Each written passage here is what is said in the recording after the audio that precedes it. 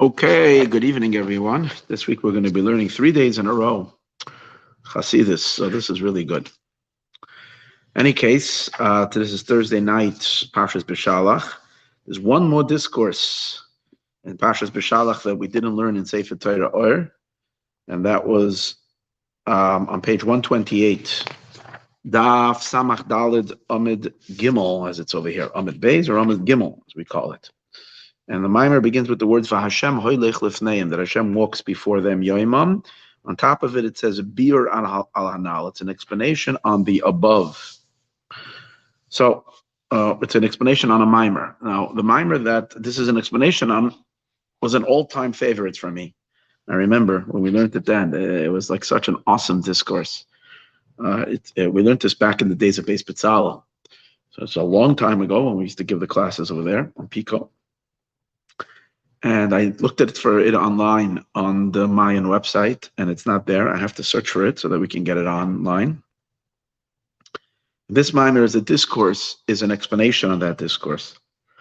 Being that this week was a very Basi Lagani Diga week, we spent hours and hours learning that mimer, and plus some other talks and travel and so on and so forth.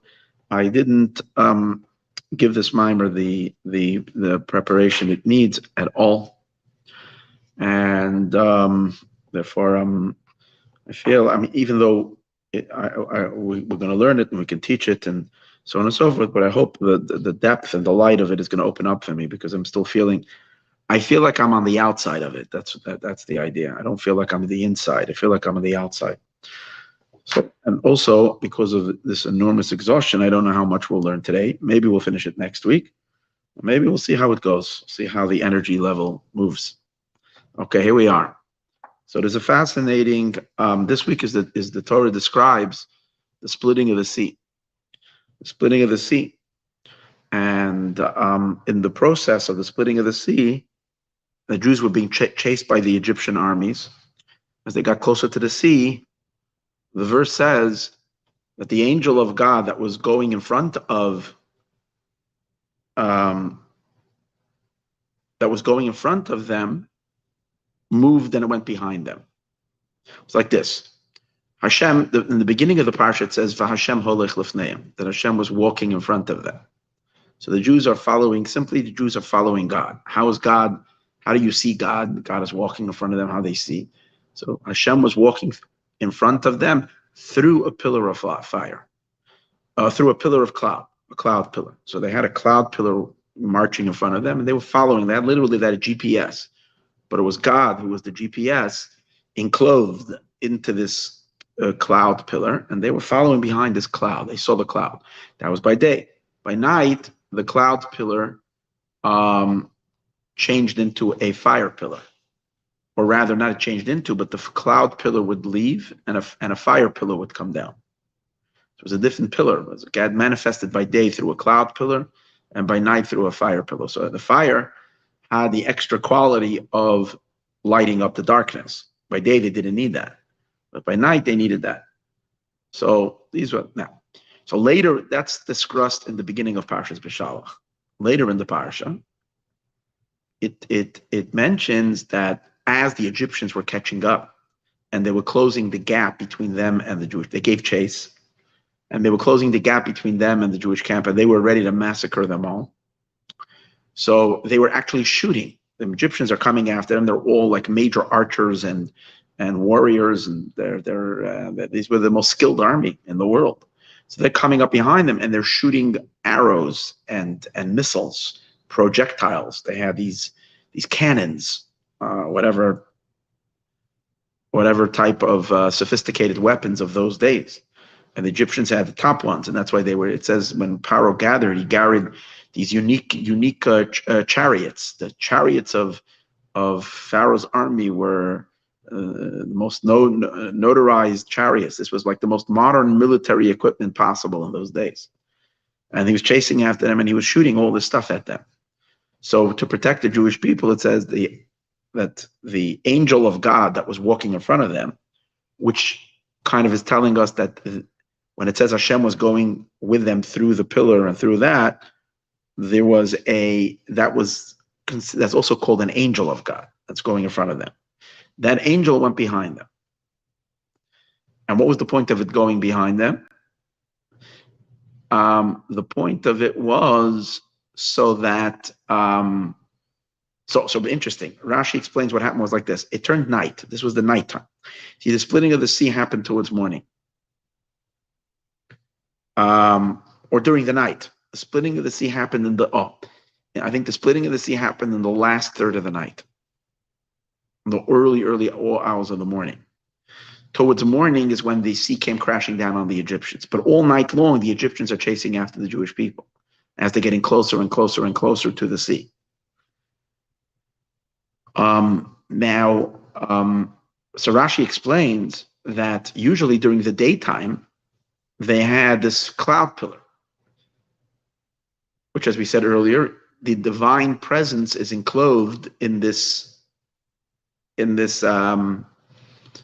cloud, pillar of cloud. And usually when nighttime would come, the cloud pillar would leave and a pillar of fire would come. But this time, the cloud did not, and when it would leave, you can see it ascending up to heaven. They would see the cloud rising higher, higher, until they couldn't see it anymore. It went up, up, up into the sky. Every day they would see this. Now, this time was different. Instead of it ascending upward, it moved behind the camp, and it became a partition. It became a wall. And the point of it was that it should block the projectiles that were being shot at them, the arrows and all that, which were murderous, weapons. They were being shot at them. So God was intercepting all that and protecting them. It was a curtain, and that's what it served from behind them. Meanwhile, the fire pillar was in front of them, leading the way. Now, this cloud pillar actually served two functions.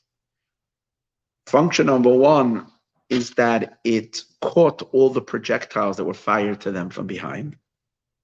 It acted as an interceptor. And the second thing that it did was that it blocked the light that was shining,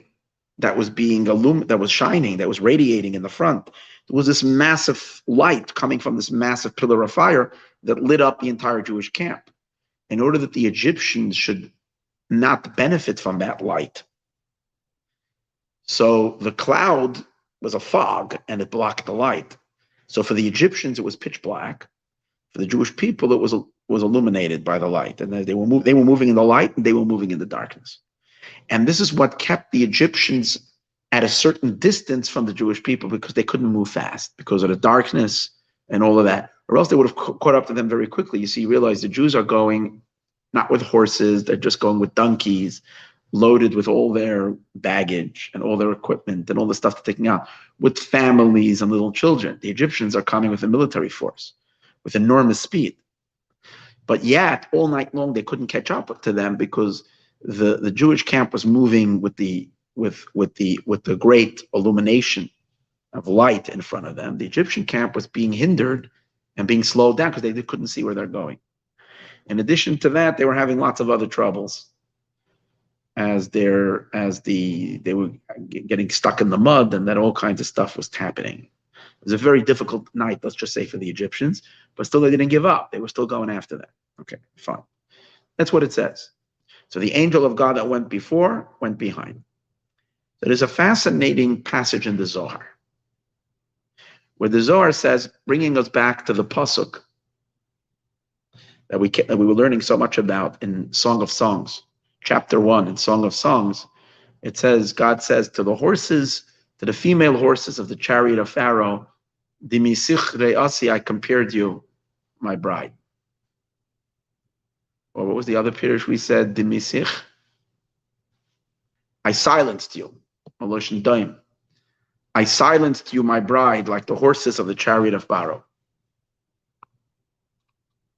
Because God said to them, be silent. That's an important point in tonight's class, actually. Because they wanted to cry out, God said, be quiet. So we learned so much already into the depth of what that means. We've been learning the last couple of Thursday nights, besides last week when we learned Basi Legani. We were learning in Sefer Lakuti Torah from the Alter Rebbe on Shir HaShirim, 2 discourses on that. Now, we learned, I think, the discourse, and we learned the explanation of the discourse. That's what it was. And we learned the third discourse. There was a short L'susasi b'richvei paroi that we learned in Shir HaShirim, then a long one, I think, with an explanation on it. So there was a whole lot of L'susasi going on. This pasuk in Torah Or, there's also a mimer on in Parshas Beshalach on this pasuk and a commentary. So this one that we're learning now is the commentary on the mimer that we learned years ago. Now, over there he brings a fascinating quote from the Zohar, which is in this week's Zohar of this week's Torah portion, Parshas Beshalach. The Zohar, while it's giving commentary on the story of the splitting of the sea, quotes this verse from Song of Songs. And the Zohar says that, what does it mean? What's the comparison to the horses in the chariot of Pharaoh? So the Zohar says something which is utterly cryptic. It's weird and strange, and yet once you learn the mimer, you see, that makes sense. So the Zohar says like this: it says, I compared you, my bride, to the female horses of the chariot of Pharaoh. We learned a beautiful interpretation a while ago, last week, that just like they would adorn the horses with all kinds of jewelry, and yet the horses has no clue of what it is that it's wearing. Remember we said, and yet it's part of the glory of the king, that the king is that. So when we do mitzvahs in which we are adorned by the highest divine jewelries, where we're wearing this incredible godly, and yet we have no clue what we're doing, just like the horses are wearing the decorated, and they have no idea, but it's part of the glory of Hashem what they are wearing. This is a fascinating explanation we learned. Here we're going to have a whole different discussion on this whole idea. Anyways, so what does it say? The Zohar says like this: Tochazi, come and see. Kedugma susia nukva is chazaloin l'susein de paroi voikmuhu. According to female, similar to meaning a kedugma. Kedugma means a Hashem revealed himself to them at the time of the splitting of the sea in the same manner, and I'm not learning yet inside from there. I'm going to get to that in a minute. I'm first quoting the Zohar, where it says, according in equivalence and similar to the female horses of Pharaoh, God then revealed himself to the Jewish people. As Hashem reflected or copied the horses of Pharaoh's chariot. And what does that mean? Elosusasi b'richbei paroi, boyerei, come and see. Paroi, Pharaoh is a very wicked man. And what did he do to enhance his battle strategy to harm the Jewish people? Here we are. As he was chasing after the Jewish people, what did he do? Notal susvan nukvin v'chafas loim b'rituchoi b'kadmeisa. He took female horses and he put them up front in his chariots. So the female horses were in the front. V'susvin d'chroi, and he took male horses. Kafas l'nacharei, and he put them behind the female horses. The strategy, b'pashtus, on the simple level is he wants to get the horses to run really quickly, to gallop really quickly. So if the males will chase the females, that's what he did. So he put the female horses up front, and that will get the males excited, and they're going to be going after the female horses, and that's the way he's going to get the chariots going strong. Soon we're going to see that this was much deeper than that. Pharaoh had a very evil scheme doing this whole business. We're going to get to that in a moment. So it caused the males were fighting beside the female, but enraged by the females, and that's what was getting this. That's how we stimulated the battle. But then the females didn't want to go. In other words, I guess I'm not sure what the Zohar means, but I think what the Zohar is implying is that it wasn't working out that well because the females were not interested in this whole situation. Fine. Kivin the Kadev, but when he got close, so maybe that's what slowed him down, because he wasn't really Kivin the Kadev legabayu di Yisrael. When he got close to Israel, he switched things around. Notel nukva, he took the female horses. V'shavalon la'achayr, he put them behind. V'susin duchrin, he put the male horses l'kadmein in the front. La'avashal Yisrael, to harm Israel, ula'gachabuhu krav, in order to fight with them. So Paro's strategy was as follows. First, he has the female horses running in the front, followed by the male horses. But this was only when he was chasing out of Egypt. But as he approached the Jewish camp, he moved the female horses behind and the males in the front. Now, on the simple level, why, what, where, and when, I'm not sure. Maybe because the females were sabotaging. Maybe because they weren't. So then, in the end, as he was close, he moved them behind and moved the males in the front. We'll soon see the spiritual dynamics, what kind of evil scheme this was. Okay, what he was trying to do. Fine.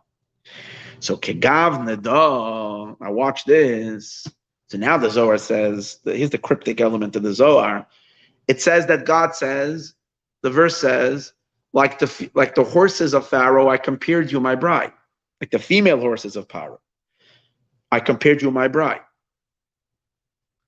Who is the bride? The bride is the Shekhinah. Simply, it's talking to the Jewish people. Simply, it's talking to the Jewish people. The bride is Israel. But over here, the Zohar is saying something on a more mystical level. The feminine element of the divine is called Shekhinah. So what God did was, the Shekhinah, the divine presence called the Shekhinah, initially, it was walking in front of the Jewish people. And the Jews were following behind the Shekhinah. As it says in the beginning of the parasha, Hashem hoylech lifneim, that Hashem was walking in front of them. But as they came close to the sea, the Shekhinah went behind them. That says the Malach Elokim went behind them. The Shekhinah went behind them. So basically, what the Zohar is saying, this was in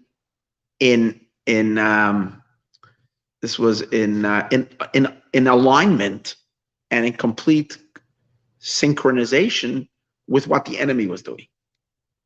Paro had initially the female in the front and the males behind. That's what happened in the Jewish world as well. We were marching behind the Shekhinah. The Shekhinah is the feminine element of God. So Shekhinah was in the front, the female horse in this sense, which the Shekhinah is compared to a horse, the female horse. She's going in front of the Jewish people and we're following. But then, just like if Paro goes and he puts the females behind, we'll soon see what that means. So in our case as well, the Shekhinah went behind the Jewish people. Let's read the Zohar. That Hashem was walking in front of them by day. Labasar, in the end, Chazra Shechinta, the Shekhinah went. Now, when it says Vahashem, the Zohar is not explaining, but the Zohar is implying that that's the Shekhinah. That's the female horse, meaning the female element of the divine. It is going in front of them. Even though it only says Vahashem, the Alter Rebbe is going to explain how you know it's the Shekhinah. Maybe it's the masculine side of God. How do you know it's Shekhinah? We're going to get to that.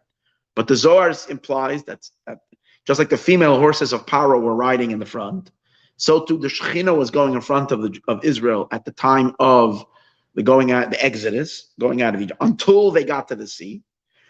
But as they came the night before the splitting of the sea, and they got closer to this event of the splitting of the sea, Chazra Shechinta, the Shekhinah went la'achareim the Israel, moved behind Israel. The Chsiv, as it says, Vayisa Malach Elokim, the angel of God. Which angel? That's the angel that till now was in the front, now went behind. Beginekach, that's the meaning. The Zohar says the Mesichra Yasi. I compared you to the horses of Paro. So we were strategizing together with Paro. As Paro was setting up his strategy, we matched him measure for measure, measure for measure. What we are going to see was that Paro was trying to activate something very, very, very powerful. Both by putting the females first, he activated something powerful in the realms of Klippa, in the realms of, he wanted to intensify the forces of unholiness by doing that. The spiritual forces of unholiness. His physical actions were all actions that were meant to bring about an enormous empowerment in the forces of unholiness, including to jam the Jewish souls with enormous klipa darkness. Because the real battle of it was a spiritual battle. Jews are trying to hold on in their faith in God at that time, remain loyal to Hashem, have faith in Him, and so on and so forth. And he wanted to distract them with unholy thoughts. And all of this, and the scheme, the way he did it, as we're soon going to see, was putting the female horses, which were going to stimulate the male horses, and to attack. And that means to bring about an extreme, powerful spiritual impurity upon the Jewish people and their consciousness and their psyche. And through that, thwart the entire Exodus. Because the Exodus is dependent on the fact that Jews are following behind God with simple faith and attachment. And he wants to cut them off on that. And his scheme was female horses first, the male horses will follow.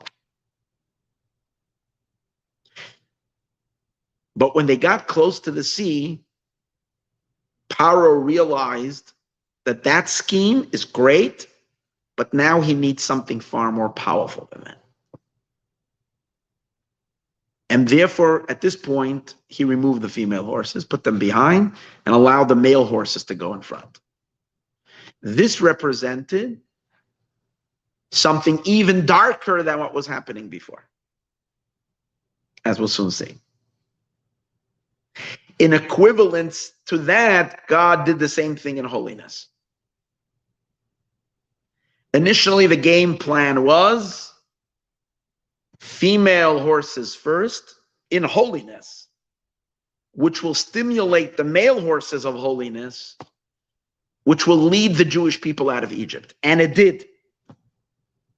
The male horses following the female horses was actually the process in which we got out of Egypt. When we got to the sea, we needed to experience a much greater elevation going out of Egypt, a much deeper connection. We needed to suddenly be elevated way beyond we were by the time of the Exodus. At that moment, the female horses were no more playing, or would not play a role anymore. They went behind. And this was purely a male exercise. We'll soon see what that means. And we're soon going to understand what does that mean in our connection to God as well. So this was a battle measure for measure going on. But it's already exciting. Let's see. Hashem, and God went before them by day. Let's see the mimer. Hashem, so this is in the beginning of the parasha. Hashem, and when it, so we're saying that what? That this is referring to in the Zohar, this is the idea of the female going in the front and then she goes behind. So how do you know this is female? So the Alter Rebbe derives it because it says Vahashem. It doesn't say Hashem holech lifneim, God was going. It says and God. The sages say every time it says Hashem, it's God himself. When it says Vahashem, it means him and his Beis Din. Va, the added vav over there comes to add someone else. So it's God and his court. God and his entourage, so to speak. Him and his government, so to speak. Not just him, but his entire government, his entire Senate, right? Him and his justices, or you might call them. So spiritually, what does it mean, Hashem? And what does it mean, Hashem and his Beis Din? So Beis Din is referring to, Hashem himself is referring to the masculine element of the divine, called HaKadosh Baruch Hu. Hashem's Beis Din is referring to Malchut, the kingship attribute, because that's called, Malchus is called judgment. Malchus is called Beis Din. Like, what's the name of God, of the Shekhinah? What's the Shekhinah's name? The feminine element of the divine. The feminine element, her name is Aleph Dalid Nun Yud. Right, Ado, which the middle words from the word Aleph Dalid Nun Yud spell the word, or if you add the Yud as well, spell the word Din. Because Malchus is already related to kingship, and a king establishes his rule over his country through law and order, through judgment. He has to set laws and so on and so on. So Malchus is called the Beis Din. So when it says over here, Vahashem Holech, that Hashem was going, but it doesn't just say Hashem, it says Vahashem. It's referring to Hashem as he is enclosed in the Shekhinah. And in this sense, what dominates over here is the Shekhinah element, the feminine element of God. That's what he says. Since it says Vahashem, which means him and his Beis Din, Hainu Shekhinah. This is the level of the divine called Shekhinah. Shahaya, now once we know this is the feminine element of God, the feminine element of the divine, right, which is called Shekhinah. Now, Shahaya B'Shas, Yetzias Mitzrayim, Hoylech Lifnei Machni Yisrael. At the time of the going out of Egypt, it was marching in front of the camp. It was traveling in the front. And afterwards, B'Shas Kriyas Yamsov, at the time of the splitting of the sea, Vayisa, the very same being that was in the front of them went behind them. Vayisa, Vayelech Machareim, it went and it traveled behind them. Shenasa Shchinta La'achareim the Israel. The Shekhinah went behind Israel. So here she's marching in and that's the same idea of the feminine horses, the female horses, who were first in the front and then were put in the back. Same as also the Shekhinah, which is the female element of the divine, is first in the front and then it goes in the back. Ubiyara Inyan, and the explanation of the matter is as follows. What can this mean? In a Inyan Beisusim, the idea of two types of horses. Kevois Uscharim, female and male. You're talking about two types of horses. Which one is going in the front? Okay. Hainu, and what does that represent? Female and male is always, female is the recipient and male is the transmitter. This is the concept called mashpia and makabel, influencer and recipient. Okay. So in our relationship with God, for instance, we are called the female, we are the wife, the bride, all of creation, the souls for sure, but really all of creation is called what? The bride, the wife, the recipient, and God is the husband. He's the provider, and the recipient. So if you take that concept and apply, now we're not going to get into the concept of horses. Before we touch horses, let's just get male and female. So female represents, in general, the world, the recipients. We might say the vessels, the containers, the finite. The male represents the infinite, the boundless, the provider, the source. That's male. On a little bit of a, now within God, within the divine itself, that's in general. Hashem is the male, we're the female. But within the divine itself, there is the masculine side of God and the feminine side of God. Why? The part of God, so to speak, the tail end of God that becomes vested within creation, becomes the soul of creation, descends into the creation. That means descends into the finite world to become the life force of the world. That is already considered creation. because it's part of the creation. So that's the meaning of the word Shekhinah. Shekhinah means that which dwells. The world then is the nest. The Shekhinah is what dwells within the nest. So she becomes part of the world. She's the life-giving force of the world. In that sense, that element of the divine that is condensed, contracted within the world, it's called Shekhinah, it's called female.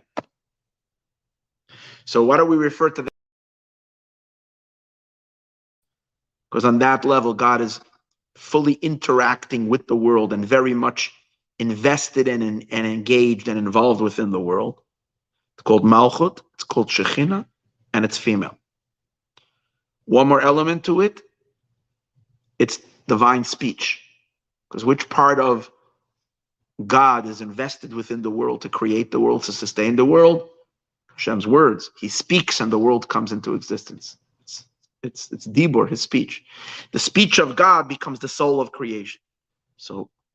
And speech generally is associated with women. Women have a natural tendency to talk more than men, because that's where they come from. They come from the world from speech.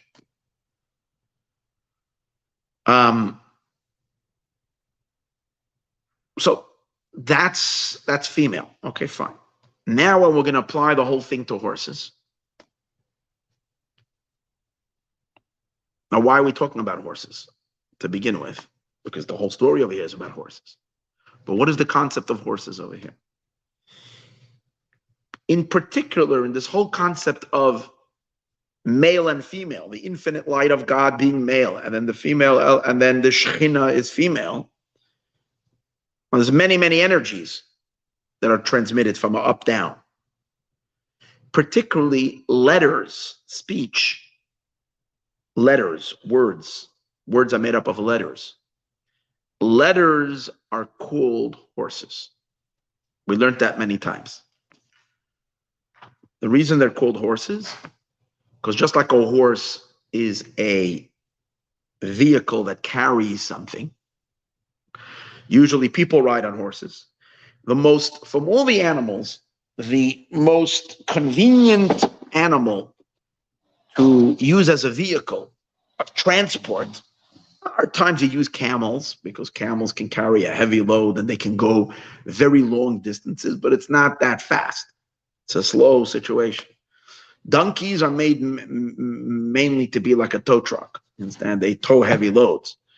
And oxen are made to plow fields. That's what they were used most of. Oxen, they have this brute strength to pull a plow.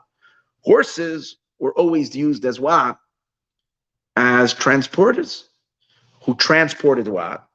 Either a wagon, brought people in a wagon, or people riding on the horses. In the same way, letters. So what is it? What is the horse doing? The value of the horse is not in the horse itself. The value in the horse is that the horse is carrying someone from point A to point Z. Either it's carrying a person, or it's carrying a whole wagon with a whole bunch of people. Or it's the mail carrier who's bringing the mail. But whatever it is, the horse is the agent, is the courier who's carrying stuff from place to place. So if we can take that concept and turn it a little bit more in the abstract, what do we use within ourselves to ship stuff from person to person? If I want to ship something to you, Amazon, what do I want to ship to you? I want to ship a concept that's in my head. I studied this discourse a while ago, and now I want to ship it over to you. You're listening, either on YouTube, Facebook, or you're sitting over here, you're listening to me. How do I ship the idea that's in my head that way towards you? I got to find words. I got to put it into words. I speak those words. The words travel. Either they're traveling physically and through the airwaves, or they're traveling through online social media, whatever it is, and it's being recorded. And then these words are carrying the ideas, and then I'm shipping the ideas. So the ideas are considered like the person riding, and the horse is the letters themselves are. So when I said like a few sentences, I sent off like a couple of hundred horses carrying a concept, carrying an idea. That's the horses. So horses in general is the concept of speech. What then would be male horses and what would be female horses? We're saying that horses, that would mean male speech and female speech. Either a woman talking or a man talking. I'm not saying a woman talking or a man talking. Let's change this. Female speech, speech that is feminine, and speech that is masculine. What does that mean? Speech that is feminine and speech that is masculine. Speech that is meant to communicate the recipient's, something that the recipient wants to communicate. If a recipient wants to communicate something to its provider. You have a provider, you have a teacher and a student. The student comes to the teacher and they study together. The student goes home. And now it's not the middle of a class. So there's, it's a set time, Whatever it is, once a day, the student comes and learns with the teacher, fine. But the student now, it's not the time, it's 9 o'clock at night, has a question. So they're in need for their teacher's input. So the student is in need for the teacher's input. The student needs to do what? Communicate that need. I'm bewildered, I have a question, I don't know, I'm confused. So the student who has a need needs to communicate that need or that desire or that want to the teacher. The teacher, and how does the student do that? You send over a couple of horses. You send over words. How do you send over the words? Either you do it through the phone, or you do it through the text, or you do it through the whatever it is. You're communicating. Without words, you can't communicate it to the teacher. So you're communicating it. The provider is the teacher, the student is the recipient. So the recipient is now sending words where the content of these words are, I need something from you. I need your light. I need your illumination. I need your help. That's called feminine horses. When these horses these female horses reach the teacher, and the teacher hears the plea or the desire or the want or the need from the student for some insight, for some idea, and the teacher now responds and communicates an answer by email, by text, by conversation, whatever it is, or or come on over to my house, I'll share with you, I'll teach you, whatever. So that now, the response of the teacher is called male horses. Because here as well, it's going through words. The teacher is giving an answer through words. Those words are male horses. And they're traveling from the provider to the recipient. So now we have an idea what means female horses, what means male horses. Every stimulation coming through words, which is the stimulation of the recipient, who needs influence to be drawn down to them and is seeking influence, whatever type of influence that is, but is seeking influence, that's called female horses. Words that are carrying the actual that are carrying the information from the provider to the recipient are called male horses. So usually the order is, if there is no one needing, then the teacher is not going to provide. When there is a need, there will be a transmission. So which horses need to come first? The regular horses, is female horses have to go before the male horses. The male is, the male gets excited to give when there's a female that wants to receive. If there's no female wanting to receive, if there's nobody needs it, the male is not giving. And that's the general idea that the Pharaoh is doing over here as well. He's putting the females to turn on the males. So spiritually, what that means, we'll soon see what Paro's scheme was. But the concept over here is there is a stimulation coming from below, which is working its way to stimulate and to bring an influence from the provider. Okay. So now he explains, like, now let's read inside. Be it Indian in an Indian base susim, the types of the idea of the two horses, the female horses and the male horses, means as follows. In Kabbalistic terminology, it means hainu. In Zoharic terminology, hisarusa delatata, an arousal from below, hisarusa deliela, and a reciprocation from above. We know the whole order of our engaging with God. The worlds engage with God. We humans engage with God. How is that? We pray to him. We ask. We petition. We request. We yearn. We communicate our need for his blessing. Or we do something, whatever, to stimulate. And then God responds to our requests, to our prayers. The whole idea of prayer. We pray, we ask, and then God provides. So our prayers from below are called the serusa delatata, the arousal from below. We first have to stir within ourselves that we need him, that we need his light, we need his blessing. When we stir up with that desire and that request from us, then he responds. The arousal from above, which means when he is moved to give, when we're asking, whatever it is that we're asking for, to shine upon us, to communicate and to send his light to us, that's called Serusa Deliela, the arousal from above, and that's male horses. Female horses, male horses. So now let's translate that for a moment in our own relationship with God.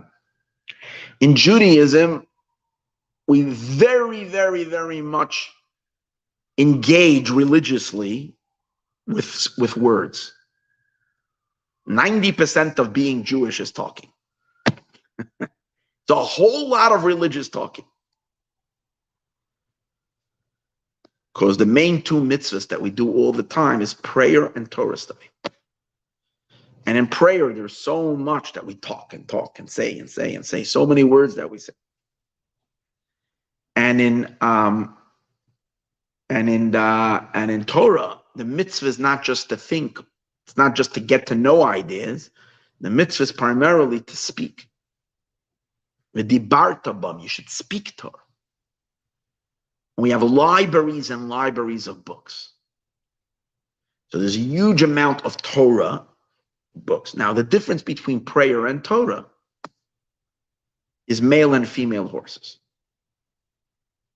If you're going into a Jewish library, you're going into and you see thousands of Jewish, let's say it's a big library, hundreds and hundreds or thousands of books. You just entered into, I don't know what they call a horse coral. That's what it is, a horse coral.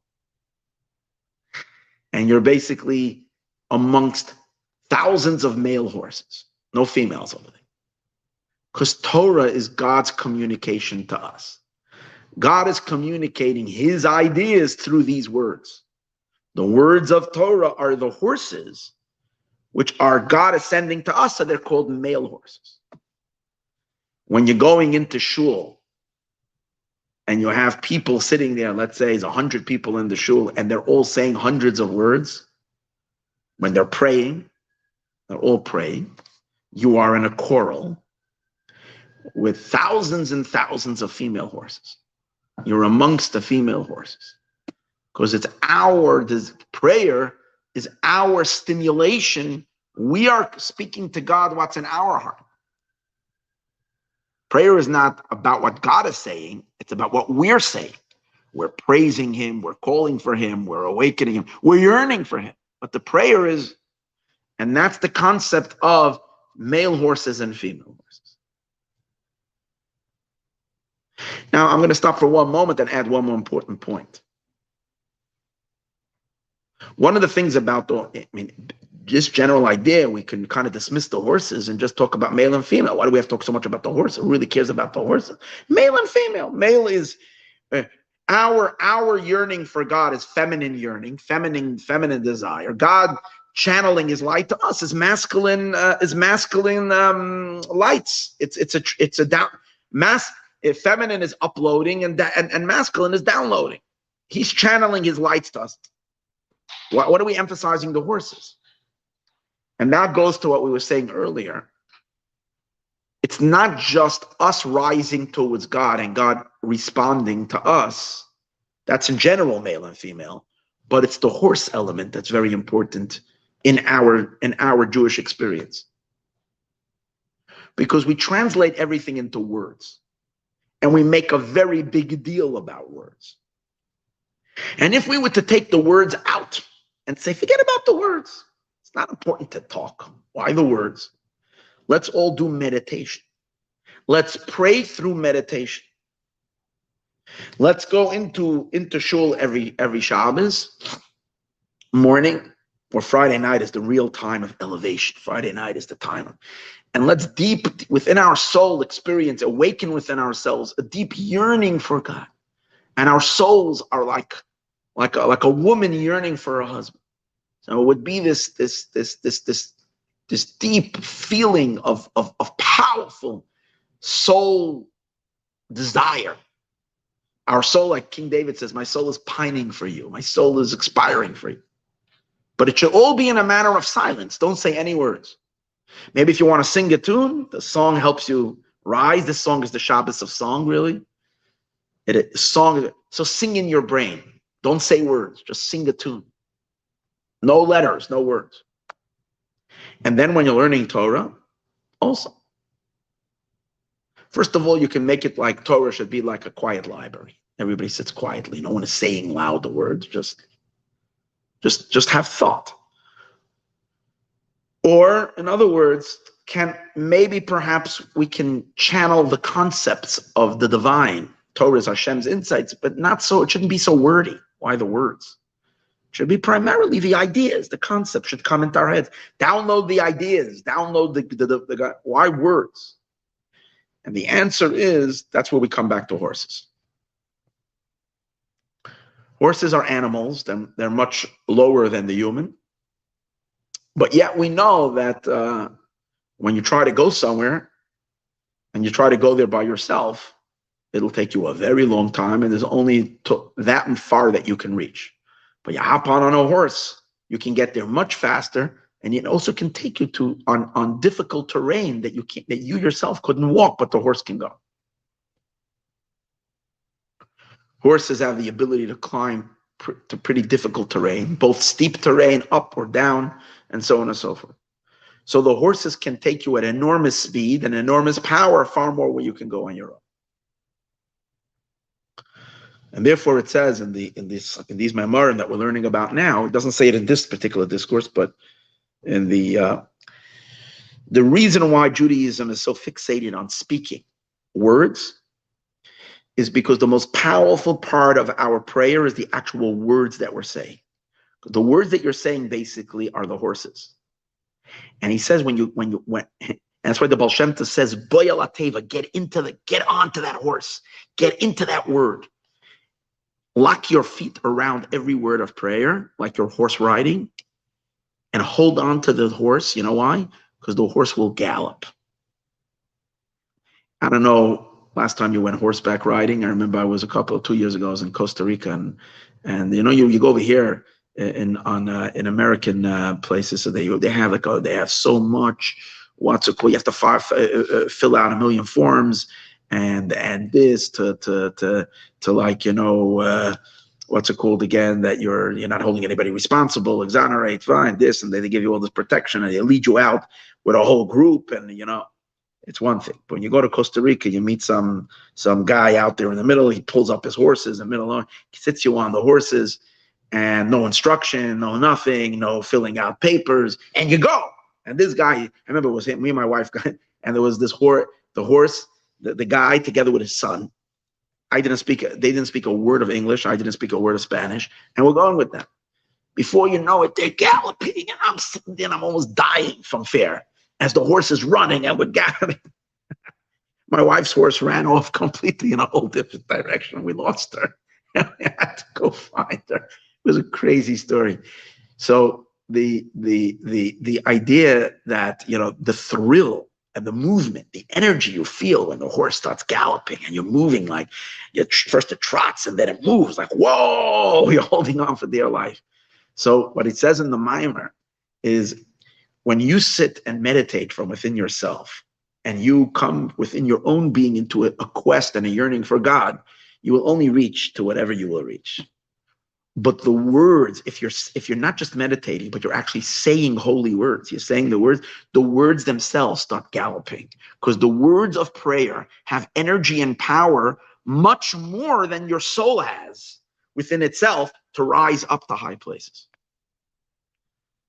Now, you can't just rely on the words. Say, you know what, I'm going to shut my brain down, my heart down. I'm not going to be participating. I'm just going to be sitting on this horse and let the horse ride. Let the words take me without me. That's not either good. You got to put yourself into it. You got to really be cognizant and involved and meditate and get into it. But meditation with verbalization of words is going to take you so much further than silent meditation without the words. Counterintuitive, because most people think that if you meditate, you've just come to a state of silence. Jewish meditation is, yes, prayer is a time of meditation. And at times, yes, silence is good. But mostly, it's supposed to be with the saying of the words. Because the words have power to rise higher than where the person's mind are, just like the horse can take you further. So feminine horses are our horses of prayer, which these horses of prayer can lead us to extremely, extremely high levels of divinity, where would we never be able to reach without those words.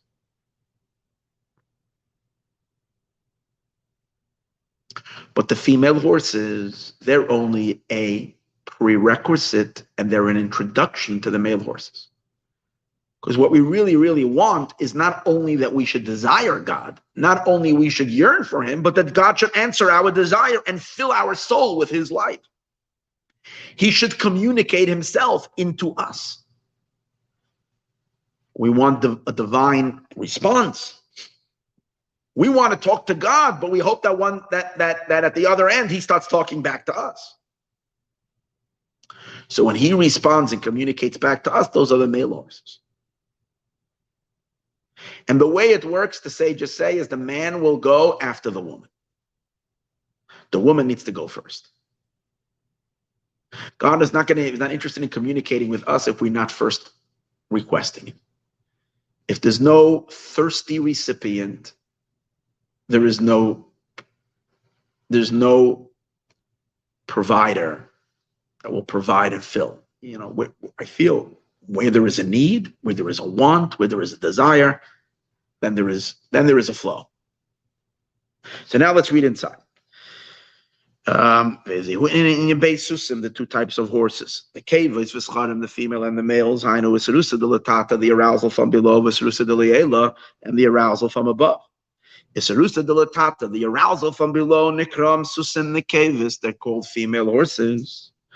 V'serusa deliela, and the arousal from above, nikram susim scharim, are called male horses. Kihine, and now he explains. The lower worlds, nikraim b'shem nukva. The lower worlds, in general, the lower worlds means the worlds. But primarily, the lower worlds means the creation worlds. We were learning a lot about this in the Basi Lagani discourse this week, yesterday and the day before. We're talking about the major differentiation that there is between the upper worlds and the lower world. The infinite world and the finite world, the worlds that are completely swallowed up in the divine, and the worlds that are already in a state of creation. So when he says lower worlds, he means primarily the created state. The created state is not God, and therefore it is a vessel that doesn't have anything unless God provides. It's a creation. A creation doesn't have anything of its own. It needs to receive from the boss. It needs to receive from the source, from God. So the lower worlds, Nikroim B'Shem Nukva, they're called female. Pchinas Makabel, because what is female? What is woman? Is Makabel is a recipient. Just like the woman is receiving from the male. So to the lower world, Makabel Hashpa is receiving its influence Milamayla from above, which is male. So the female is a recipient to receive the influence coming from above. Now behold, just like the female that is receiving influence from the male.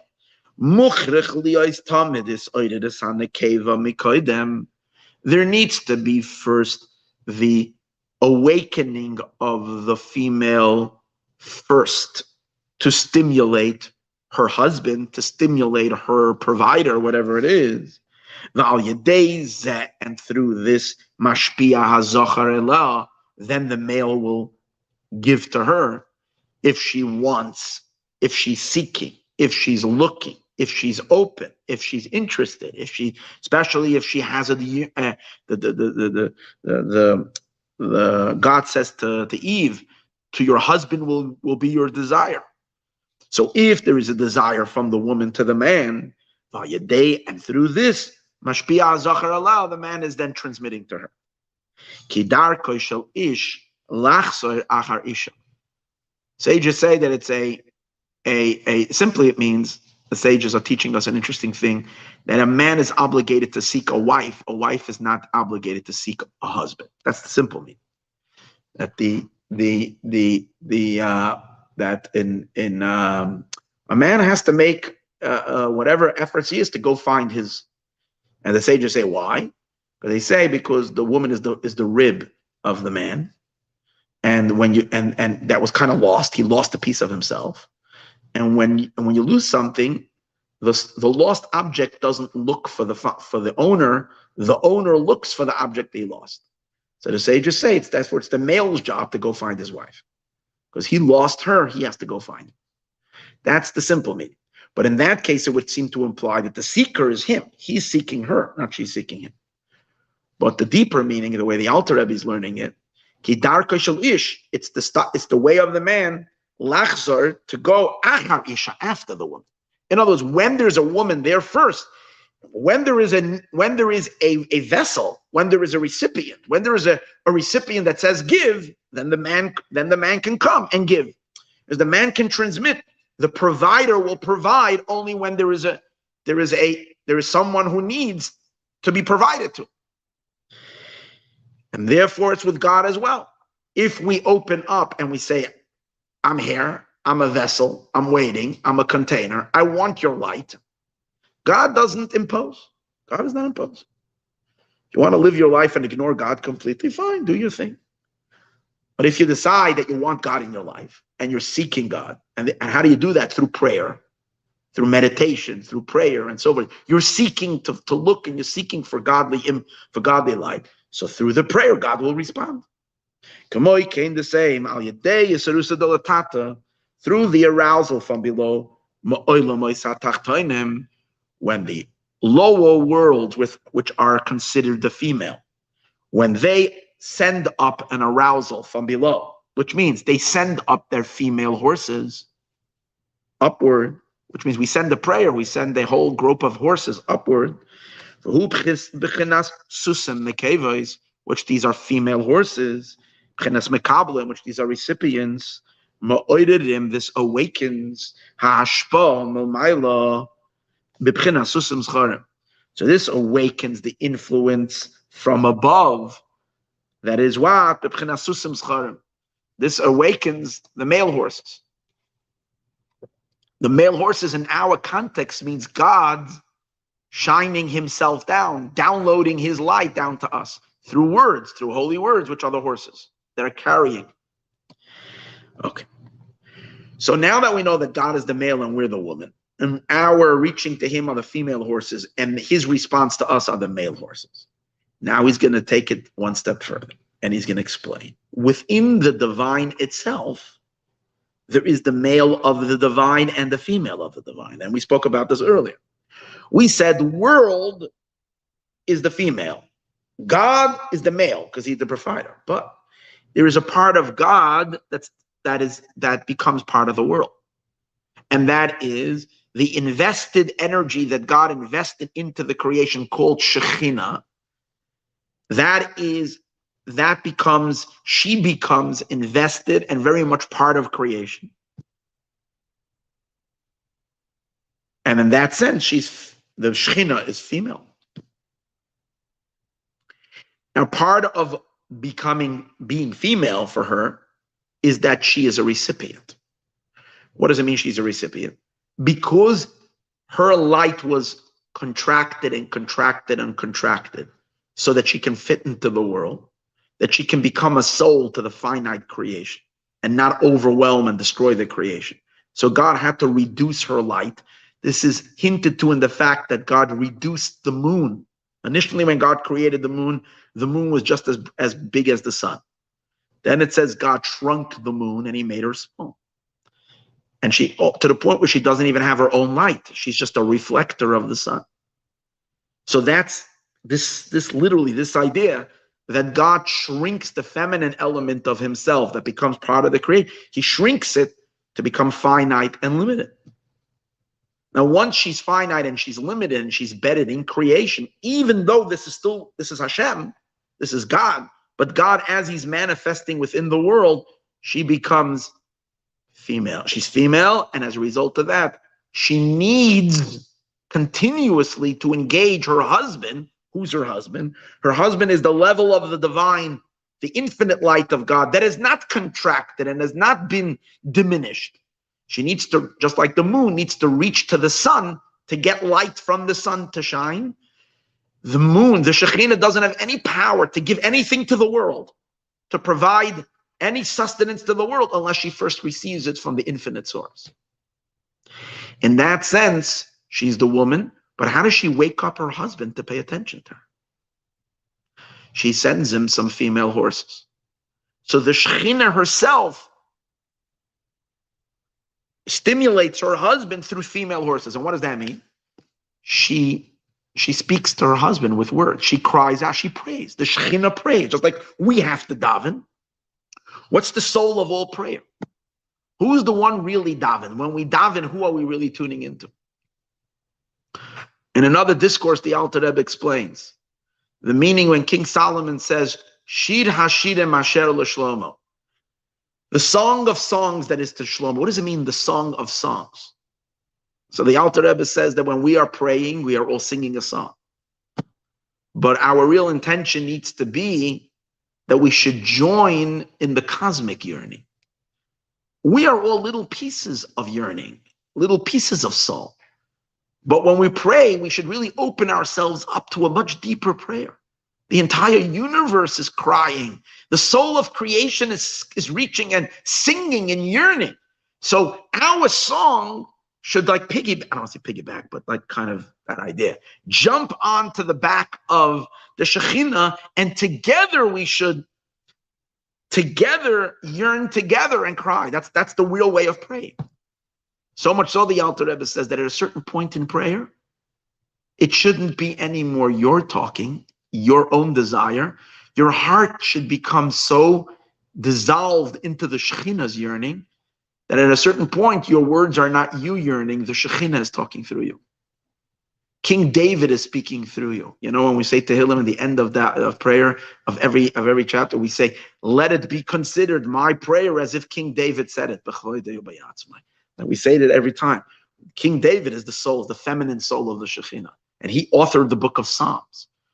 Our prayers have to suddenly get the ultimate way of prayer is that you become so identified with the higher existence, with the all-embracing, with the everything that exists, and your song and your prayer and your yearning is just, or maybe let's put it this way, your heart is just a funnel for the higher prayer that's coming through your heart.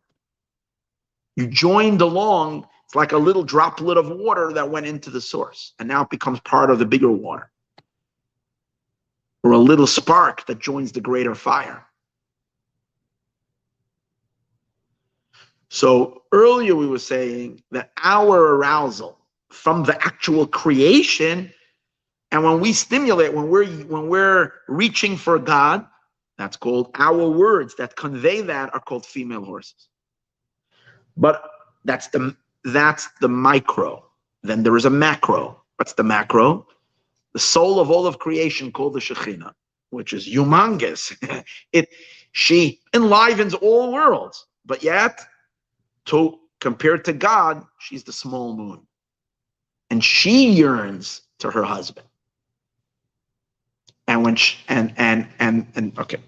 And therefore, Malchus da Atzilus. So this is where he starts off right now. Malchus da Atzilus. So it's interesting. To us, this is an important idea. To us, the Shekhinah is not female.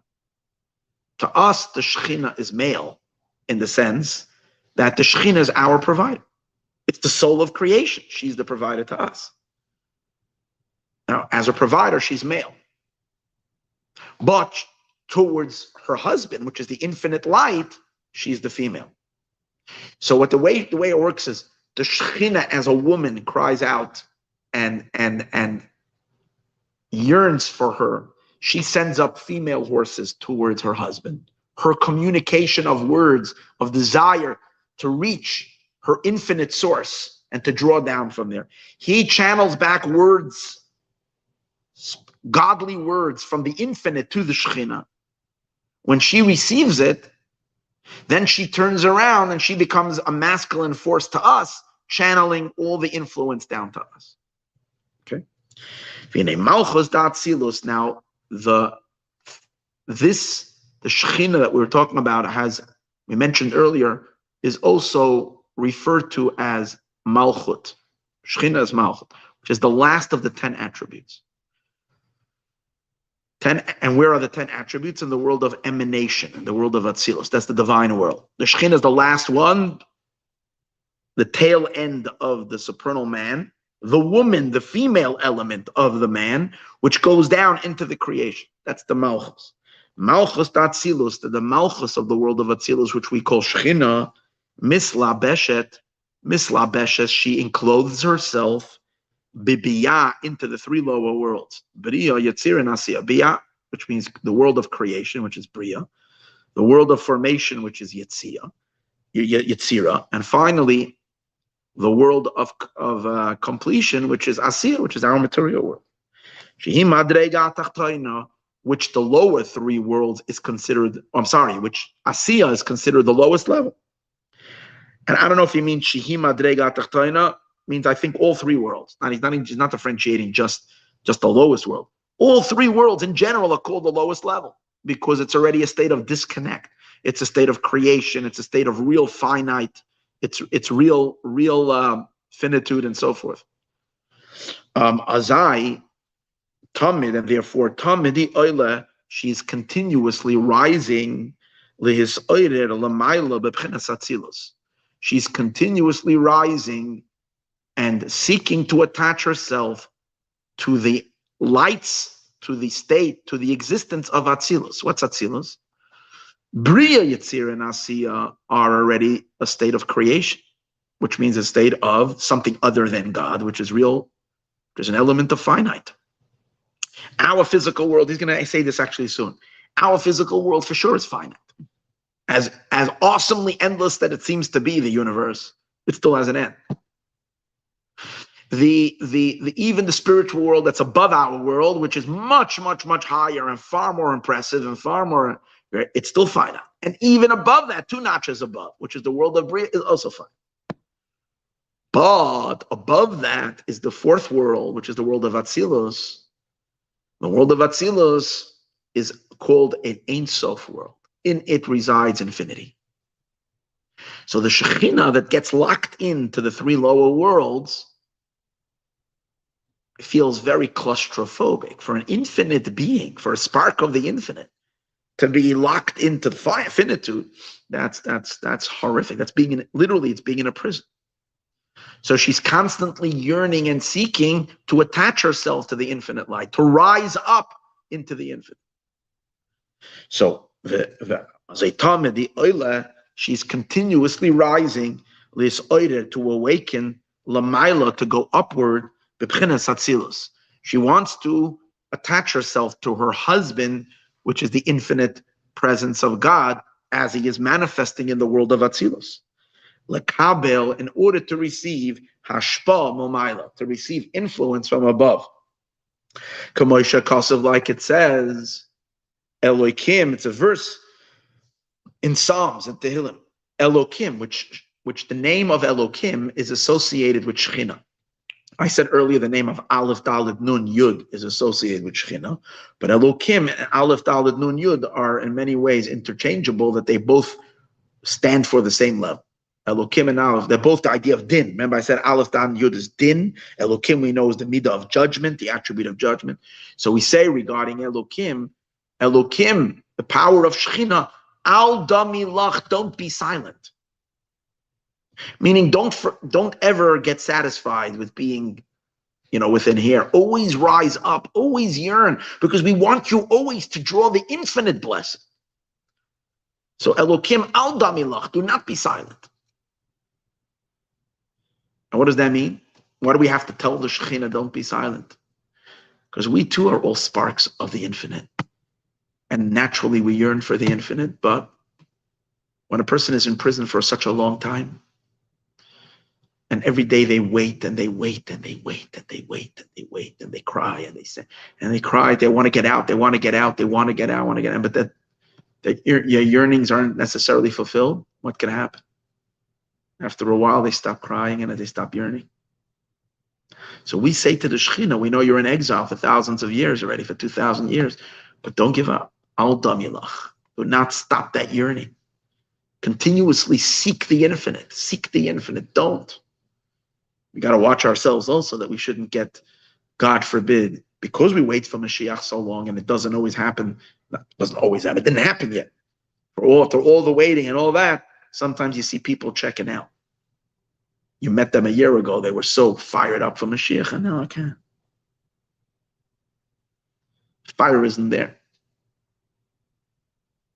So David HaMelech reminds us, Elokim al damilach, don't fall into the trap of kind of making peace with this limited existence, with this constricted existence. This is not your truth. This is not the real deal.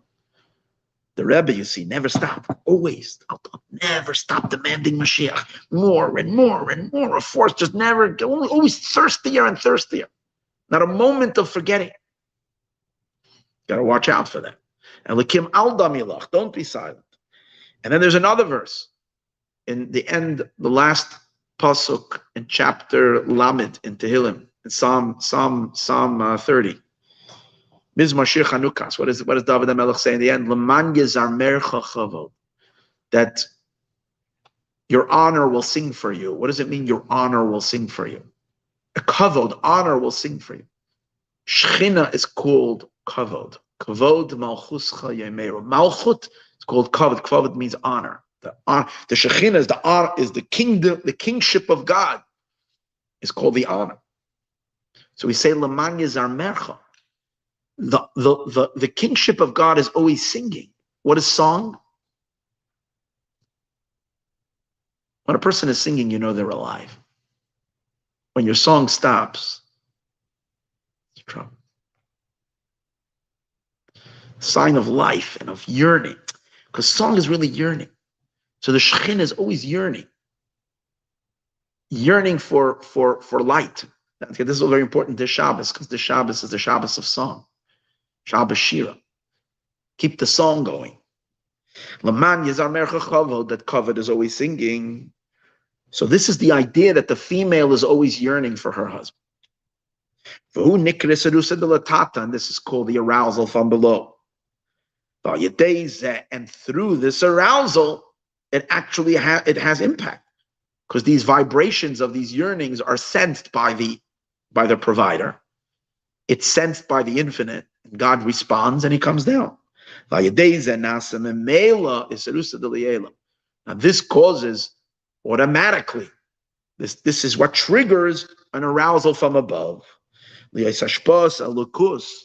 That the infinite light, there is an influence of the divine light directed downwards to the Shekhinah. What this means, if you give it an imagery, the sun directs light to the moon. HaKadosh Baruch Hu, the infinite masculine light of God, that has never lowered itself down into the creation, that is still in the infinite realm, channels his influence into her, so that she can now be refreshed with infinite light, with an infinite download, with an infinite transmission. And then once she has it, she can take it and illuminate all of her creations. And what happens in the higher spheres, once the Shekhinah is illuminated with light, suddenly she is invigorated with so much energy and so much light. And she channels it down, and all of the angels above and all the souls are filled with enlightenment, filled with godly, with a certain burst of light from the infinite world, from the infinite place. And suddenly their lives are so enriched and so enhanced and so, right? Simply it means that in the higher worlds, they're filled with new Torah. New Torah comes. It's like a Torah means a new enlightenment. When the Shekhinah is enlightened with new light, that makes a tzaddik have suddenly new Torah insight, new idea, and then that comes down, and that enhances all of creation, all of the world, all that channeling of, but it has to come first through a yearning. So there should be an influence bibchinas malchus da atzilus, into malchus of atzilus.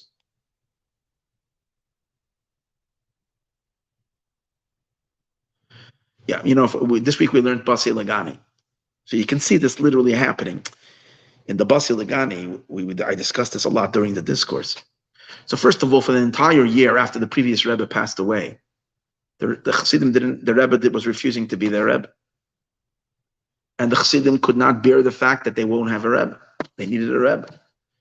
Previous Rebbe passed away, so the Chassidim were writing and petitioning and begging, doing exactly this work, sending the female horses, begging and pestering. And the Rebbe was rejecting that. They didn't leave go. Again and again and again and again and again. Finally, the Rebbe accepted. But when he said the discourse, he downloaded himself from all the previous Rebbeim. That's what I was talking when we were learning the discourse, how he actually is downloading from every single one of the Rebbes. He's bringing from the Baal Shem Tov. He's bringing because the Rebbe himself is the sphere of Malchus, which is the last of the spheros of the Atzilus. He's the embodiment of Shekhinah. Therefore, yes, to us he's the male, but to the previous generations he's the female, meaning driving, like King David in his place, taking the energy from them and then passing it down till the time of Mashiach. When it comes to the time of Mashiach, the female rises above her husband. In other words, there is a elevation from Malchus to the highest level. But as it's positioned within the system, the female energy, which is Shekhinah, receives first from all. Once she receives, she can bestow. So you see, after the Rebbe says Basi Lagani, he has all this enormous energy, this infinite energy to go ahead and with us and through us change the world. Enlighten all the crevices of creation. Sending his emissaries out to bring inspiration, energy, holiness, light, blessings, help, miracles across the whole world.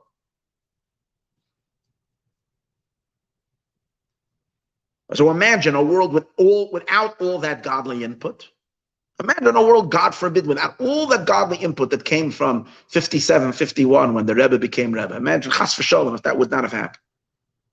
Where would Judaism be? Where would life be? Where would everything? Everything would be so dead. The world would be a dead world. Now you can see this literally. So you have this rising of Shekhinah upward to receive the infinite light. And with that energy, it looks like, okay, just a little, it's not a little energy. A little bit of the infinite, of that download, changes the dynamics of everything, brings an enrichment of light and energy and blessing to the world that is way beyond, because we receive a touch of the infinite. And then there is enormous affluence. When we say affluence, I mean affluence in the material, but affluence in the spiritual and in everything. So, again, so through this, that the Shekhinah is first singing and yearning and rising upward. So that's the feminine horses, female horses. That causes an arousal from above. That there should be an influence of the divine into Malchus of Atzilus. And therefore she returns. Now she returns to her constituents, to her those who are relying on her, and she enclothes herself. B'pchinas Avram Chesed. She enclothes itself in Avram's neshama, in Yitzchak's neshama. That means she starts providing to the holy souls. It's interesting that you'll see it twice in the Maimer. He emphasized she brings the light down to Avram. Why is he emphasizing Avram? All creations. Avram over here is referring to Avram's neshama in the world of Bria, not in the world of Atzilus, because the world of Atzilus, Avram is higher than Shekhinah, because he's Chesed. Chesed is above Malchus. But we're talking about in creation, there is Avram's neshama. So she brings, I guess the reason he's emphasizing Avram is because Avram is the first recipient, because Avram is Chesed. Then comes Yitzchak, then comes all their children, and all the neshamas, and all souls. Everybody's receiving from the mother, which is the Shekhinah. But again, she first needs to receive, and then she gives. I'm just laughing because I'm sorry. This is just, there is a chassid of the Rebbe. His name was Rebbe Avram Paris. The Rebbe's chassid, and he was an enormous chassid. He's just an incredible, great man. He was the instigator of the entire Mashiach drive in Lubavitch, was Avram Paris. He was already making pamphlets in 1960. He was dropping from a helicopter in Israel pamphlets saying the Rebbe's Mashiach. he was unbelievable. And the Rebbe said that the Rebbe said you better go and collect every piece of paper that was dropped all over. But right before the Rebbe became Rebbe, a day before, the Rebbe wrote a letter to him. This is printed the day before Yud Shvat. The Rebbe writes to him, Rebbe Avram. The Rebbe writes to Rebbe Avram a day before the Rebbe officially becomes Rebbe. He writes Rebbe Avram, Medarf arab bringen dem Rebbe da. We got to bring the Rebbe back. That's what he writes. Rebbe Avram, we need to bring the Rebbe back, meaning referring to his father-in-law. Basically, he passed away, but you know what? That's not fair. So we got to bring him back down here. Just because he passed away, he has to stay. That way it was nice. He took a little rest stop. He went off a little bit. Now we got to bring him back. He says, Valazoi, these are the words he writes to him in Yiddish. Valazoi is zu schwer für mir und für dir. Für dir für euch. Like this, it's too difficult for me and too difficult for you. Und wer hat anov davon? And who has benefits from this? Who benefits from this absence? Who benefits? So the Rebbe is saying, you know what? We got to bring that. We have no choice. We got to bring the Rebbe back down. He wrote this a day before, so hold it. The next day he becomes Rebbe. So the next day he doesn't need his father-in-law. What happened? A day before he writes to Rebbe Avram. He says, "It's Valazoi is too schwer for mir and for dir. It's too hard if we don't." The answer is, he says, we got to bring my father-in-law down. And the next day, when the Rebbe became Rebbe, he did bring his father-in-law back down because his father-in-law's neshama became enclosed in him. The Rebbe said many times, "Nishmasai bi," his soul is in me. That really all the Rabbeim is one neshama. It's one soul of Rebbe. It's one soul of. And he said, so we got to bring the neshama back down. That's like the moon saying.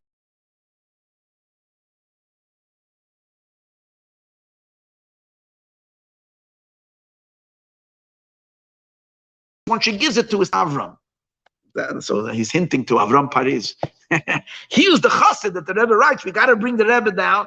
And then the next day he actually brought him down. And I'm sure the first recipient was this Rebbe Avram. In the Maimer he says, the first one he's going to give the light to Look at this. He singles out, he says souls, but the singles out one soul. From all the souls, he singles out one soul first, Avram. Once she receives the light, she returns, umislabeshes, and she encloses herself, b'pchines Avram chesed, into Avram that's chesed, ubenishamis, and then she encloses and channels and downloads that light into all the neshamis, into all the souls, umalachim, and then into all the angels, like we learned yesterday. What did we learn yesterday in the discourse? That the souls are the innermost of creation. The angels are the middle part of creation.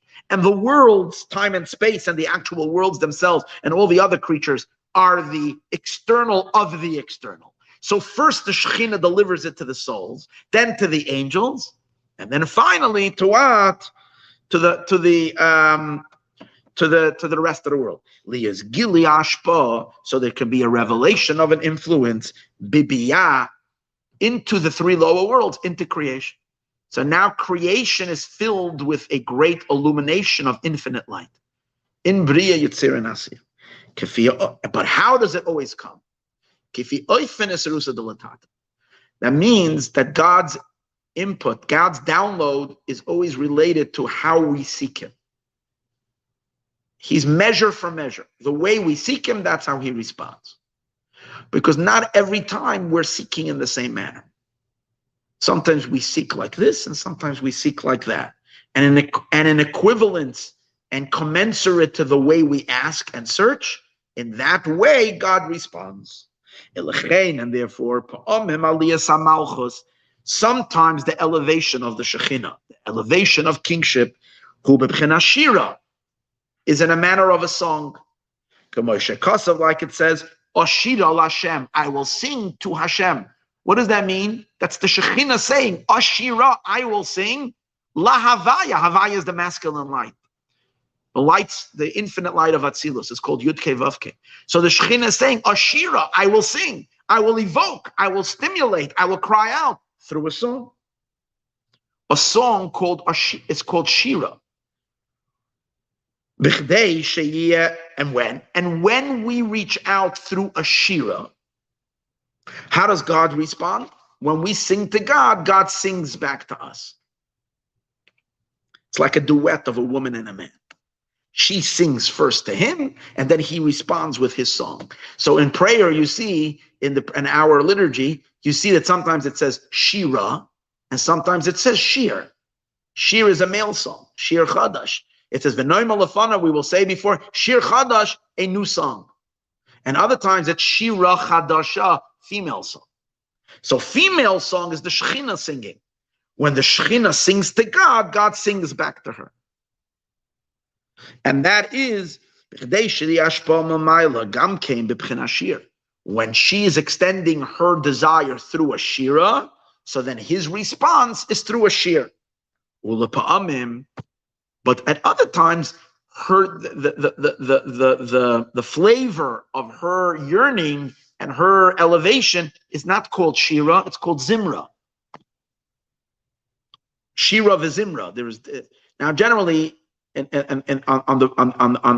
a more in the general thing, Shira and Zimra is the same thing, song and tune and sing. But more specifically, it's different. Sometimes it explains that Shira is a song from your mouth, vocal cords, vocal singing, and like a cappella music, just vocals, just people singing. And Zimra is with musical instruments. So sometimes the Shira, the Shekhinah grabs a flute and she sings. Sometimes she takes a harp like King David and she sings with musical instrument. Sometimes she's playing, vocalizing her song. As she reaches above, that's how God responds, either through a shir or through a zemer.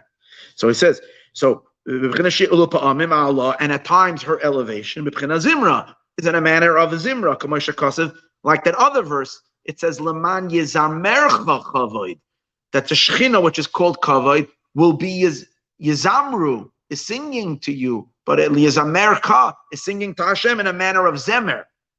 Like we say, singing zemiros. Shabbos, there is zemiros, you sing zemiros. Ulapa'amim, and at times, It's less songy. It's just more like a petition. It would be more like just b'pchinas bakasha. It's a bakasha, a request. We find that by Esther. Esther is also the Shekhinah. She's coming to Achashverosh, the story of Purim. It says, She'elasi ubakashasi, my request and my petition. So the Shekhinah sometimes is also, like we say in davening, we say, L'cha amar libi, for your sake, my heart says, Bakshu panai, seek my face. As panecha Hashem avakesh, I am seeking, I'm looking. So that's not song, but it's also a form of seeking. And then shatia hashpa mamayla ba'oifen eserusa d'latat. So the hashpa from above always mimics and always reflects the way that the eserusa d'latata, the arousal from below. Ki eserusa d'liela, because the arousal from above, humamish kefi oifen eserusa d'latata, is always in accordance to the way your eserusa from below. Now, this experience, this we got a little bit into detail, but the general experience of Shekhinah yearning to rise, feeling inadequate, feeling stifled, feeling constricted within creation, seeking the input of her husband, of the infinite light, that experience of her rising upward and then receiving light, that's called the Exodus. That's called going out of Egypt. Because Egypt is when we're stuck in the finite world, when we're stuck in the limitations, when we're comfortable in just being a physical human being in this physical world and satisfied with reality the way it is. It might be that we're so happy with it, but that shows on a real pathetic state. We become so sunken into limitations and boundaries that we think that all that there is. Imagine taking a human being who once lived, a little child. Imagine abducting a little baby, a princess who lived in who should, if she would never been abducted, she would have lived in the most expansive palace with unbelievable gardens and rivers and pools and like forests. Everything is part of the palace, magnificent and spatial and vistas that you can see from miles and miles. Beautiful, everything in the palace. And this little child gets taken away when she's a little baby and puts into a little 4x4 house, a little hut, a mud thing. And imagine if she stops seeking and yearning for anything else. She starts becoming comfortable and happy and think that's all that there is but to life. That's pathetic. So for our souls to make peace with the finite, so he's saying over here, and this is called going out of Egypt. Why? Because Egypt doesn't only mean a country. Egypt didn't only mean the labor camps. Egypt was not only like the ancient Auschwitz, God forbid, or Treblinka, things like that, God forbid. Egypt on the physical layer, it was something like that. That's what it was, slave labor camps where people were murdered every day by the masses. But the spiritual dynamics of Egypt also exist on a much higher level, but yet they're still Egypt. Because the three lower worlds, Bria, Yetzirah, and Asiya, just because they are not God, they are creation, that itself makes them called Egypt. Kibiya, Nikra, Mitzrayim, Bri, Yetzirah, and Asiya are called Egypt. Shehem b'pchinas mitzarim v'gvulim, because they are narrowness, constraints, and limitations. Why? And he explains as follows. Ki olam Asiya, the lowest world that we inhabit, the physical world, the world of completion, who b'gvul mamish, is literally limited. Both in space and in time. The sages say that this world is due to expire after 7,000 years. 6,000 years the way it is, and then 7,000, the seventh millennium is the world to come, and so much light, and then it expires. Now, as we explained many times, that would be the state of the world if we wouldn't have Torah and mitzvahs, it expires. But since we have Torah and mitzvahs and we bring the infinite into the world, then we bring the infinite into the finite, and the finite dissolves into the infinite and it goes on being forever. But in it of itself, it is a finite existence both in time and also in space. As the sages go through the size of the creation. 500 years to the first heaven, another 500 years, whatever they mean, 500 years, what do you mean? 500 years on what? On a spaceship, on a 500 years there's no explanation. It's the sages are speaking in riddles, but they say 500 years to the first heaven, but they give a measure. There is a measure to the universe. But he says, that's for sure. It goes without saying that our world is finite. But even a higher dimension, the world of the angels, Ubriya, and the world of the souls, the world of creation, which is way above even the world of angels. And Gam came b'pchinas gevul, even though they're not really as finite as our world, they're in a state, they have a b'china. B'china means they too are within the condition of finitude.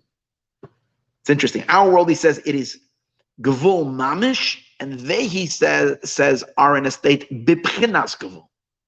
It's interesting. There's a difference of mamish and b'pchinas gevul, but it's still meaning it doesn't. Meaning, I guess he's meaning it doesn't have the same types of.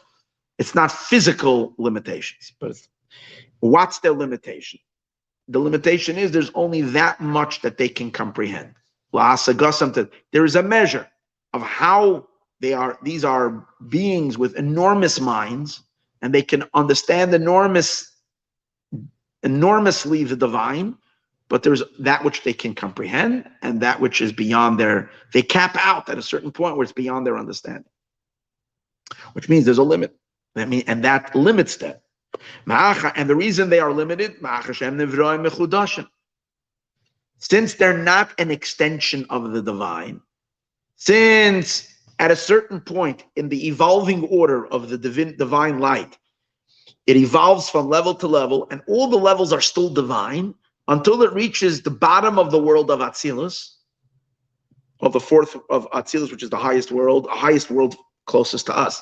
They say the Atzilus, when it reaches the floor of Olam Atzilus, which is Malchus of Atzilus, when it reaches over there is a massive barrier. We spoke about it yesterday also in the discourse Basi Legani. We spoke about the word af, that creates that barrier. It kind of cuts off the divine. From here and onward is creation. Creation meaning that in the minds of the consciousness of the creatures and of the beings, they see themselves not as God, but as something other than God. Once you're not an extension of God anymore, then you lost touch with the infinite. Then you're already locked into a measured existence. So that's it. Ma'achar, since shehem nevroim, they are creatures mechudashim, who came into existence from non-existence. And therefore, anything that comes into being from non-existence, from once was not and then becomes, has a measure to its existence. Va'av Gan Eden Elyon, and even the innermost point of the highest of the three worlds, which is the supernal Gan Eden, which Gan Eden is above the rest of the world. It's the inner point of the world. And therefore, it is far more godlier and far more. In Gan Eden, there's much greater divine consciousness than there is in the rest of the world. But yet he says, since it's part of the world of creation, it's also finite. V'af Gan Eden Elyon, and even the supernal Gan Eden Shebebriya, that's in the world of Briya. V'Gan Eden Atachten Shebeyitzira, and the lower Gan Eden that's in the world of Yitzira. And of course, the lower Gan Eden that's in Yitzira, HaKoilu B'Bchinas Gavul, it's all limited. Masha Enkein Olam Atzilus, and therefore it's all part of Egypt. Masha Enken Olam Atzilus, which is not the case with the world of emanation. What differentiates the world of emanation from the three lower worlds is that it does not have separate consciousness. It is still considered God, and since it's God, it's infinite. Masha Enken Olam Atzilus Nikra Olam Ein Sof. It's called a world that is Ein Sof, that is infinite. Why? Because the extension of the infinite light into the world of Atzilus is manifest in an infinite way, in a believable way, Why? Because what? Also a concept we learned in the Basi Lagani Maimer. Because he and his life forces and he and his containers are one, which is referring to both the lights of the Sfirot, they're called the life forces, and the vessels of the Sfirot of Atzilus, they're both, and they're a continuation of God's oneness. They're all still one with him. And therefore they're infinite. That's why Atzilus is not Egypt. Atzilus is already considered Ein Sof. Rakma Atzilus Labria. But once you pass the barrier from Atzilus to Bria, where there is a cutoff over there, there is a barrier. Nasa Hefseka Parsa.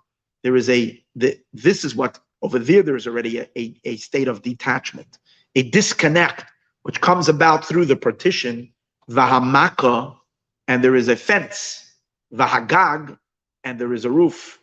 Because the Torah says that around your roof you should fence it off. So according to the spiritual meaning, it means that there's a certain point that there is a fence, and it fences off the difference, the finite existence from the infinite existence. Which that makes and allows for our creation to exist, which is finite. Now, for most people, they don't care being part of the finite world, especially if you can explore and have a whole lot to still get in the finite. But someone who appreciates and meditates a little bit and thinks a little bit and gets in touch with their soul and realizes that their soul is of the divine and therefore in essence of the infinite, yearns to get out of Egypt. When we sing and yearn together with the Shekhinah, we achieve going out of Egypt. Because when we pray and we want to connect to the infinite light, God opens us up to the infinite and he downloads into us his light. And that is supposed to happen every day when we say the Shema. When we say the Shema, we first meditate on God's infinite transcendence and his oneness and how creation doesn't capture anything of God's infinity. It's nothing. And therefore we realize how foolish and silly it is that we make such a big deal, that we're so caught up in everything that there is in creation when all this is really nothing. And the true is just right behind us, is right behind the partition that we can't touch and we can't feel. And it starts driving us insane of how stuck we are in this imaginary, a limited existence that is from the real perspective is so nothing, and how we're caught up and literally all day long seeking more nothingness instead of paying attention to what the real something is, which is God. And when we feel that and when we meditate that, we yearn to break that barrier and to go out of Egypt. And that's what happens when we say Va'ahavta. In Shema, we say God is one. We recognize that all of creation is utterly nothing compared to to him. Then we yearn, Va'ahavta Hashem Elokecha. We yearn with a powerful desire to break out of Egypt. When we yearn, God responds. There's no such a thing as a soul yearning where God doesn't respond.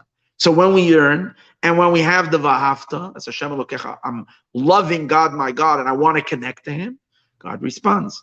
That's the second part of the Shema. Is talking about the download. Second part of the Shema. If you listen to my mitzvahs that I command you, God is downloading already himself into us. The first part of the Shema is us rising upward, and then God is downloading. And once God is downloading, and now each and every one of us can be completely redefined. Instead of us being a creation, existing in the finite world, we can start becoming an emissary and a conduit for infinite light to travel through us. Then, even though we're still in a body and we're still within the finite context, but we're no more holders of finite energy, we are transmitters and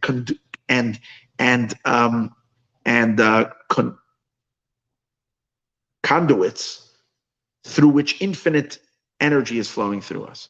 We're serving the divine. And we're not finite. We're not in Egypt anymore. Because we have now become divine because we melt into his truth instead of us being us. And he's communicating through us. And that's why by the end of the Shema, what do we say? I am God, your God, that I've taken you out of Egypt. When? 3,000 years ago? No, today, right now, when you pray. You're not in Egypt anymore. And then you can go about the rest of your day functioning as a divine being, sharing divine inspiration to everybody you meet, and just being a conduit to God. And even providing a miracle here and a miracle there, because once you are a conduit for God, then you're not locked in nature anymore. Ever wonder why some days are miraculous? And things happen like that based on it? Yeah. Because when you're in service of God, there are no limitations anymore. The limitations and the boundaries of the world don't hold up for you. That's why a tzaddik, a rebbe, a big tzaddik can perform miracles. Not because he's Superman, because he rises beyond himself to stop being busy with the foolish little pipsqueak of self, instead becomes a conduit to the real being. And when that happens, then you're no more finite. Then you're just extending God's energy. God's infinite. And then you're not in Egypt. And if you're a real tzaddik, you help other people as well to get, they too should get out of Egypt. They too, you inspire them to become conduits. Until all of creation becomes one flow and one channel of infinite light. And then we redefine creation. Because we changed the three lower worlds of creation, that they too should become included in Atzilus, which is a world of emanation, which is still an emanation of God. And we were able to extend that all the way down to the physical, that the physical is also just an emanation of God. Once we switch to consciousness, and then we make a finite world infinite. Super cool. And we went out of Egypt. As all the sages say, now the sages say that when we go now, so now he just explained what means Egypt. Egypt means just merely existing as a finite entity, no matter which world you are. You can even be a very spiritual being. But if you're still living in a state of consciousness of something separated and serving yourself, it should be the highest type of thing. But it's still serving self, it's finite, and it's Egypt. Now the sages say that the Shekhinah also goes into Egypt. Because the sages say when the Jews went to Egypt, the Shekhinah went along with it. Which means this darkness doesn't just start with us. God himself gets locked into this imprisonment. Where we go, he goes. What does it mean, God? The feminine element of God comes along with us. She too gets constrained and constricted. She becomes the soul of a finite creation. And she yearns for redemption, like we said earlier. And the sages say, the Shekhinah is with them. As it says, God says to Jacob, I am descending with you to Egypt. The attribute of Malchus, of the world of Atzilus. Mislabesha, she's enclothing herself. Bibiyah, in the three lower worlds. Mamish, literally. Vahu galus hashchina, and this is the exile of the Shechina. Galus Mitzrayim, this is the exile of Egypt. Shahashchina, the Shechina. Shehi Malchus da'atzilus, the Shechina, which is the Malchut element of the world of Atzilus, who begalus is in the exile. Betoich mitzarim megvulim. She is within the boundaries and within the limitations. And what is V'yitzias Mitzrayim? V'yitzias Mitzrayim and the exodus of Egypt. Who sheyotzes min hagolos to biyah. She exits the exile of Bria, Yetzir, and Asiya, of these three lower worlds, likalel, to become absorbed, lamaila, above, b'pchinas Atzilus, in the level of Atzilus.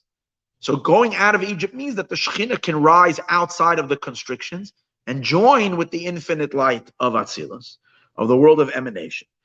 B'pchinas Esarusa Delatat, and how does she rise? Through her yearning. B'pchinas Esarusa Delatat Anel, through her arousal of above. La'oider la'mayla, to awaken above. Shetiya Hashpas Alakus Lamata. And that the infinite light should now channel itself through her and through all of her creations downward. After she yearns to go out of Egypt and seeks to be in service of him and wants him to channel his light down to her. So after her yearning, this stimulates, like we said earlier, the man gets stimulated by the woman. So when the woman is seeking his input, he then responds. that there should be godly revelation, bibchinas malchus, into malchus, into the Shechina, and then via the Shechina lehispashit, to then extend further down bibiyah, into the three lower worlds. In other words, the light doesn't go into the Shechina and stop in her. It's meant to pass through her and with her and through her into all of her limbs, which are all of the creations, all the details and all the sub-details, all the way to the tiniest things in this world can be a conduit for this infinite light. And again, what does he say? Where does she spread herself into? Where does she extend herself into? Bibiyah, in the three lower worlds. Bibchinas Avraham. Again, he says she deposits her light first into Avraham, Shehu Bal Gvul, who on his own he's limited. Abraham, Avraham, his neshama, as he is a creation, as he's in creation, he's limited. And so too into the angels. Here he skips the neshamas. Avram, I guess, and etc., and all souls, and then b'malachim, and then in the angels. Okay. So this is the concept. This is Yetzias Mitzrayim. Yetzias Mitzrayim is when the feminine horses and the male horses meet. The female horses arise upward. Holy female horses stimulate the male horses to be channeled down. And actually, how does God come down? He doesn't really explain it over here. He explains it maybe later or whatever. It's when we seek through prayer to connect to Him, God gives us Torah. When we study Torah, the moment you're studying Torah, you empty yourself out of self, and now you are a conduit for God's words and God's thoughts to be thought through you. Your brain becomes the physical brain of God, where God is thinking through you. As I was in Toronto this week, and I spoke to a beautiful audience of people, and I was telling them what a mitzvah means and what Torah means. We were sharing a little thoughts, and I was saying that the mitzvahs are not just you do. Mitzvah means as follows: if God comes down into this world, into a body, what would be God's diet? What would He eat? Kosher. If God comes down in the body, what would He do the first thing He wakes up in the morning? He would wash negel. If God is in a body, and he what is it? He wraps tefillin on it. That's God's conduct. Now let's take away the if, and let's change it. God is in a body, in you. And when you're putting on tefillin, God is putting on tefillin in you, through you, because that's the truth. Your soul is really Him. That's the divine. Now you can choose to shut down the divine program and live your own life, live your own interest. You can choose to do your stuff, or you can choose to allow God to live through you, in you, and through you. So every time we're conducting ourselves according to the Torah, whatever it's marital life, whether it's our diet, our kitchen, it's our wardrobe, it's our business, the way we do business, and primarily, what do we occupy our head with? Netflix or other, whatever mishagas, or every free moment you have, tune into this channel and learn Chassidus, learn Torah, allow God's thoughts and Hashem's will to flow through your mind and through your heart. So that's now going out of Egypt. Now Hashem is channeling. You're no more a finite being. The infinite is passing through us. The male horses are coming down, responding to the female horses. Now Paro knew that the Jewish people who were his slaves, now we're going to Paro. Remember we said at the beginning of the discourse, Paro made a scheme to put female horses to stimulate male horses. Paro's a wicked guy. He knows that the Jewish people and the Shekhinah were stuck in his darkness till now. He realized that they're getting out and they're making connections. In other words, their soul is beginning to kick in, and they're rising from their petty lifestyles that they had till now. And they realize that they are Jewish people, and they can now live a divine life, live and express divinity in this world.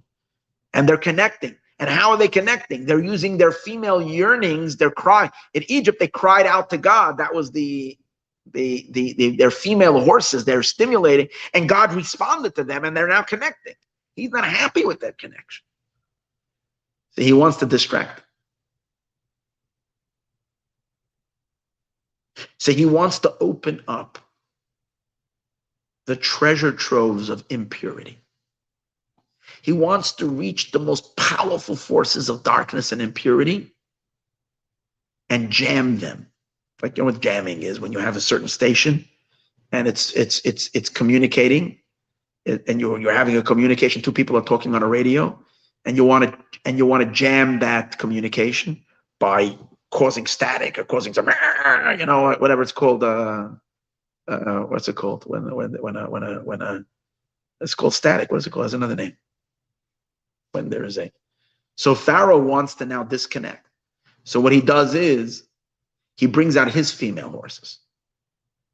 And the idea is he's creating unholy words from below to stimulate a spiritual download of immense darkness. You know those stories of people that were impacted by black magic or by things like the Egyptians were known for this. They had enormous unholy power. So Pharaoh ran after the Jewish people with horses.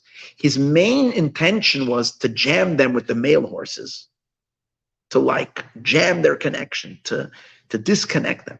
But he needs first, he's using the female horses from below to stimulate these very deep, powerful, dark energies, to cloud their souls in darkness, that they shouldn't be able to find their way to God. Instead, they should be enveloped in this deep darkness, whether it will grip them as fear, as insecurity, as whatever. But he just wants to do a, God forbid, a wreck on their souls. He wants to stop their connection. And that's the reason. And he knows the same secret. He knows the female horses will stimulate the male horses. Let me translate that in today's world. Today's world, it's like this. You wake up in the morning, you're praying. You're kind of in a good state. You're trying to connect. You use your female horses, and then I don't know, whichever point in prayer during davening or whatever it is. And then the Sitra Achra, the other side, needs to stop you. He sees you're activating your female horses, and through this, you're going to receive a divine download, and you're going to live a godly existence. It's going to be awesome. It's such a cool idea. I just thought about this earlier today. So what does he do? He makes you reach for your phone. You reach for your phone, and for no reason at all, you hit a news station or whatever it is, just because I need to check the news, or I need to catch up on Facebook, or I need to see. You're middle praying, you're davening, you're learning, or you're getting ready to pray, or you finished praying now, you're in a holy state, you want to daven, and for some reason he hits you, or you look at your phone because you need your phone, you need to call someone, and he manages to slip in, someone sent you something. So you go and you hit, and what does he hit you with? With words. With female horse. And what happens is you read, and these are female horses because these are words that people create down here. I don't know, some impure, it doesn't have to be real dark stuff. The fact that it's, and what happens is when you start reading these words or following or watching this little clip or this film, and what does it do? It's bringing down spiritual forces of darkness onto your soul from places you have no idea. And then you wonder, what happened? Why is my love of God not so strong? Why is mine? We don't know where we're downloading from. A lot of these people that are putting out stuff are not plugged into holy stuff. They're plugged into a lot of dark stuff. And when you're listening to, whether it's their music or their shows or their things, especially if it's got certain things that are not kosher to it, what does that do? It's one thing what they're showing you. It's another thing, the darkness that is being pulled, spiritual forces of darkness. Because there are satanic forces up there. There are forces of darkness. And what's the point? The point that he's interested in doing is to get you disconnected from being a channel of holiness and a godly flow. And that's the concept of female horses. So we got to be very careful.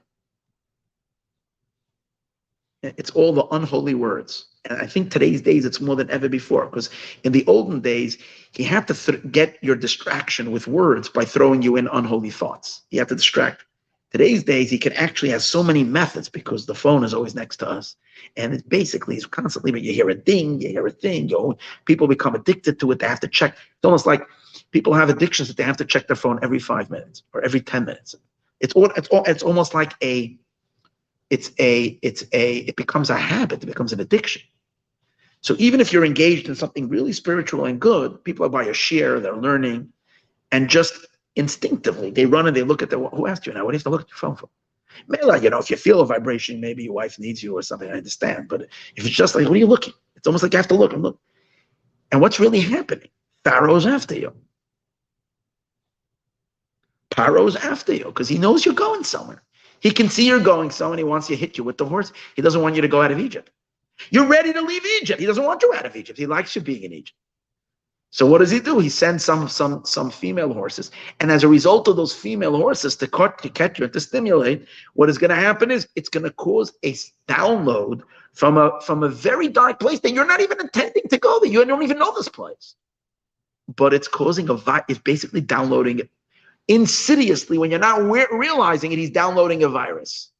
That's what it is. You see it today also. You see a lot of times they send you something, they want you to click on it. You ever get these things? I get text all the time. They send you, or an email, a family that is, you made this order, whatever, to see your order that you made, today, and if you click their link that they gave you, you're going to be downloading a virus, and you have no idea that they're polluting your whole system. They're hacking your system. They're putting in some kind of a bug in there that you don't know, and you weren't intending to it. But by following those words, you're going to get yourself into a very dark place.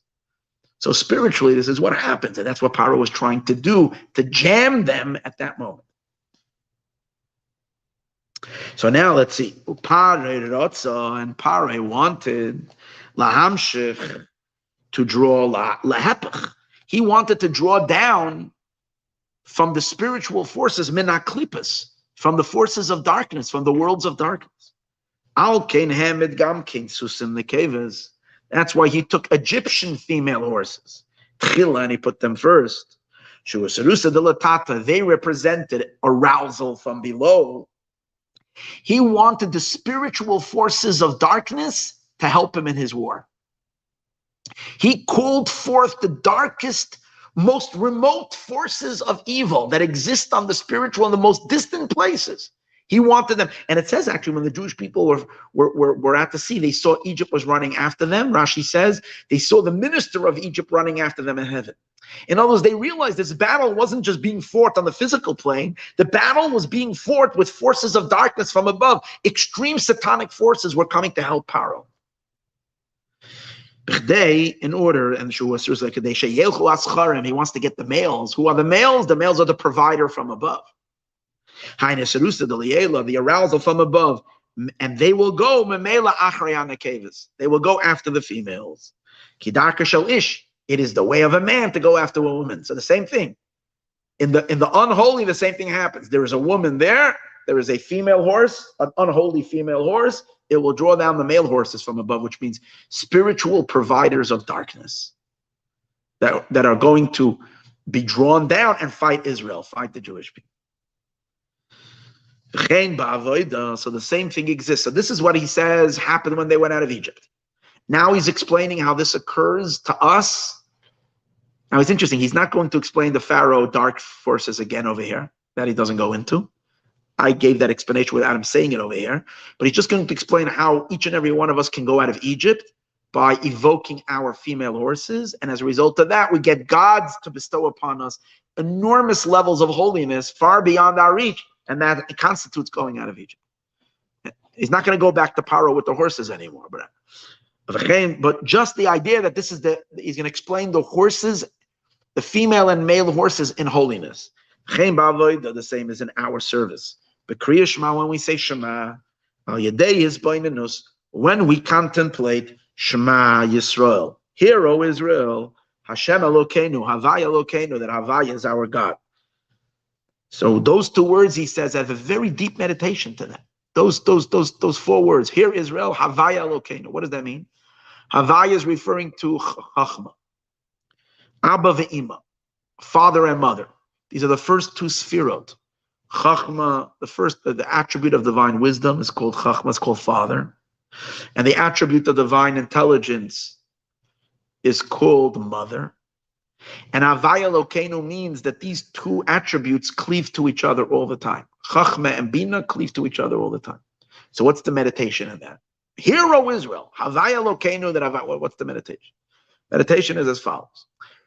Chachma is the first initial powerful light of God that is still higher than all of creation and all of existence. It's a pure burst of energy, of infinite light, as it is making its way to create. It's like the burst of creativity. It's an energy, undefined yet. Bina is already when this energy starts taking form already, certain form. It starts creating already definitions. The unification of Chachma and Bina means that the definitions, the shapes and the forms and the definitions, which later become the outline of the cosmos and all of creation. This is basically the idea behind all of creation. The spiritual map, the spiritual blueprint of all of creation, that happens in Bina. Chachma is the creative energy that's still nothing. Chachma is called nothing, and Bina is called something. So the concept of Havaya Elokeinu is that the somethingness of Bina cannot exist for a split second without the energy of Chachma continuously mapping it into existence, consistently designing it into existence. So then you realize that this whole map, the whole fabric of time and space and everything that exists doesn't even exist for a split second. It's the pure, infinite, undefinable energy of God that's the true existence. Because without that, it doesn't even, it's not like God creates it, this design, this blueprint, and if this creative energy goes away, it like kind of will start to slowly like you spray sometimes spray paint in the air and you create like a word. So after like you create like a powder, like when the airplane goes out and you create. So then like 2 minutes later, it like begins to evaporate, then it's gone. So then you realize to what degree does it have substance? I ask you the question. To what degree does the substance have there when an airplane goes and says, "Happy birthday, Lucy"? I don't know, whatever they have sometimes these, love, whatever. and then it starts evaporating. So there too, you realize that this is not something, it's not a fixture that is you're not going to come back tomorrow morning and find it. You can't even run to your, whatever neighbor and come back and say, "Come outside, let's go." Because sometimes it's gone. Okay, but maybe you could. Your neighbor, you could. But if you want to go get someone far to go, it won't be there in 10 minutes. But for 10 minutes, it's there. So it has somewhat of a substance. It's not too serious. You're not going to take it too serious, but it does exist. But we're talking about, no. The entire existence, everything we see and we exist, is continuously contingent on that powerful yud. The chachma has to make the bina every second. And if chachma goes away, bina is gone instantly. It has no existence at all. So what is the existence of the cosmos? Nothingness. It doesn't have any existence at all. So when you meditate on that, you start realizing, what am I so caught up with? What am I? And imagine if you can drop the shape and form that has no existence and actually focus and grab the energy that's actually the substance creating it and internalize that. Oh, that's real. And then even realize that even that energy is just a little spit of it, a spigot of energy that was like a little droplet, which comes from an infinite source, and that infinite source is the real reality. You want that? That creates the vahafta. So just the meditation. If you take some time and meditate on this concept for 3 minutes, a minute, 3 minutes better, 5 minutes even better, because then it really will get to you. And do this daily, you'll feel very different about the world, about existence. So this is the idea: is Boinin Shema Yisrael Havaya Elokeinu. Havaya Elokeinu is Abba ve'Ima, father and mother. V'hainu, the understanding that existence is coming me'ayin liyesh, from nothing to something. Ve'eich shahayesh batel la'ayin betachlis, and how the something is nullified to the power that's making it continuously, because without it, it doesn't have any existence. V'hainu yichud Abba ve'Ima. This is the unification of father and mother. Ukedaima. It doesn't have to be exactly this meditation. So there's various different meditations similar to this concept. When a person contemplates this ba'arichos, here's the thing: in order to stimulate your female horses, you have to have a stimulator. The horses are sleeping. They're not going to wake up. They're not going anywhere. By stimulating, you stimulate them through thinking. You get excited. Then you feel an emotional desire. You convey that desire and that want in your heart in words. That's your female horses that are going to pull down the godly light. As a nasis rusa that creates the arousal from above, from below. To go out from the darkness, the golos aguf, and the imprisonment of the body. The imprisonment of the body means to be completely obsessed and devoted to our body and what our body wants, as opposed to the cosmic desire, the higher thing. The liyos, and what happens to a person as a result of this contemplation? V'ahavta, that you achieve a state. What is the verse right after Shema Yisrael? What do we say? V'ahavta, you will love God.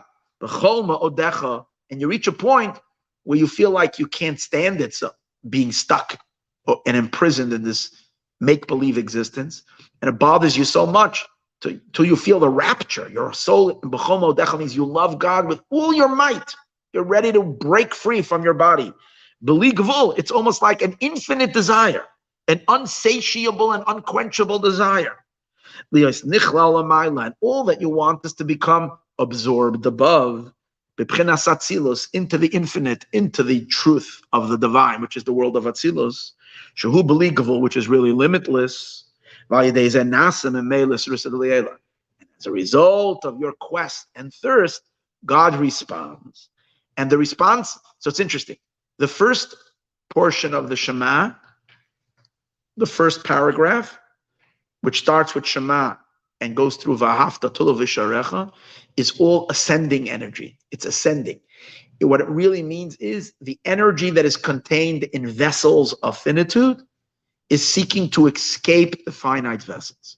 You're basically releasing your soul from its entrapment in vessels. That's why there are 42 letters in the Shema, 42 words in the first paragraph of Shema. 42 is the name of God of Ana V'Koach, which will have 42 words, which is ascending energy. Whenever there is an energy that's within a vessel that wants to get free itself and go upward, it does it through the name of Hashem of 42. That's why every time we are in a state of ascendance, we say Ana V'Koach. At night before we go to sleep, we're going to elevate our soul out of our body, restore our soul up there. We say in Shema Ana V'Koach. Friday night, before L'Chadodi, where the worlds are rising, the energy of the world that was contained in a state of separation during the week is rising on Shabbos. We say Ana V'Koach. Sfirat Omer, when we're elevating sparks of holiness, we're elevating our animal soul. We say Ana V'Koach. In the morning, during Karbanot, during prayer, in this passage, Karbanos are sacrifices, Ana V'Koach. And what are we doing with a sacrifice? We're releasing the animal soul from its physical entrapment in the animal. So it's all ascending energy. Ascending energy is always. So the first part of the Shema is the feminine horses, the female horses rising upward. The second portion of the Shema has 72 words in it. Not to the end, but till the word V'samtem. Why you stop by V'samtem, I don't know, but that's what it says in the Arizal. That's the 72. And 72 is a different name of God. It's the name of the divine flow into vessels. The opposite. Instead of going out of vessels, because 72 is the numeric value of the word chesed.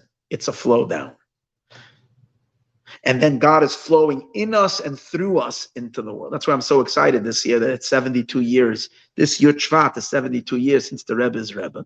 So it's the flow. The Rebbe's entire dream is the drawing of the infinite light down, Basi Lagani, into the world. So now we've reached the highest moment for that to happen. Now, I believe a lot is going to happen. From now, between now, I had a thought today.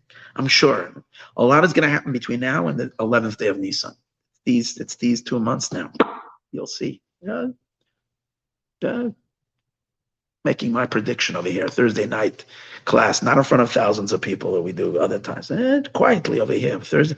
Whoever listens 3 hours into the time, make my prediction. It's going to be a lot of action in the world in the next 2 months. Between now and Pesach, things are going to heat up big time. Let's hope I'm right. But that's my sense. 72, the flow of energy downward. And what we need to do is we need to make sure to direct our energies into good things, into vessels, into containers, channel down. We say this, so this is what he's saying over here. Which is the second parsha of the Shema, where we say, Shula Ahava es Hashem. You know what's interesting? It's beautiful. Look at these words. We say, La Ahava es Hashem Elokechem. If you will listen to God, La'ahava, to love God, your God. Simply it means you'll listen to God to love Him. But that's good. But there's a much better pirush. You will listen to God. La'ahava es Hashem doesn't mean that you should love God. La'ahava es Hashem, to bring God to a state of love, to make God love you. That's la'ahava. La'ahava, to turn God on, basically to give God, to turn Him on towards His female. So if you will listen to God, to stimulate Him, to turn Him on to love you. And what happens when a man is turned on to love his wife? He transmits himself to her. So this is what we're doing here. If you will listen, la'ahava, to bestow love, to awaken love, es Hashem, in Hashem. Wait. And as a result of that, Elokechem, He will channel Himself to be your God. Your God means He will dwell Himself into you. He will flow into your soul. Then, okay, that's what it is. There should be love. In the first parsha of Shema, when it says Va'ahavta, it says you should love. Because the first parsha of Shema is the female horses. You're loving. The second part of Shema is supposed to stimulate the male horses. So v'ahavta la'ahava, to love in Him, to make Him love you. As Hashem Elokechem, limashech momayla limshach lamata, that He should be drawn downward. She Hashem Elokechem, He should be God, your God, mamish. And so much so, there's a stunning thing we say in the second portion of the Shema.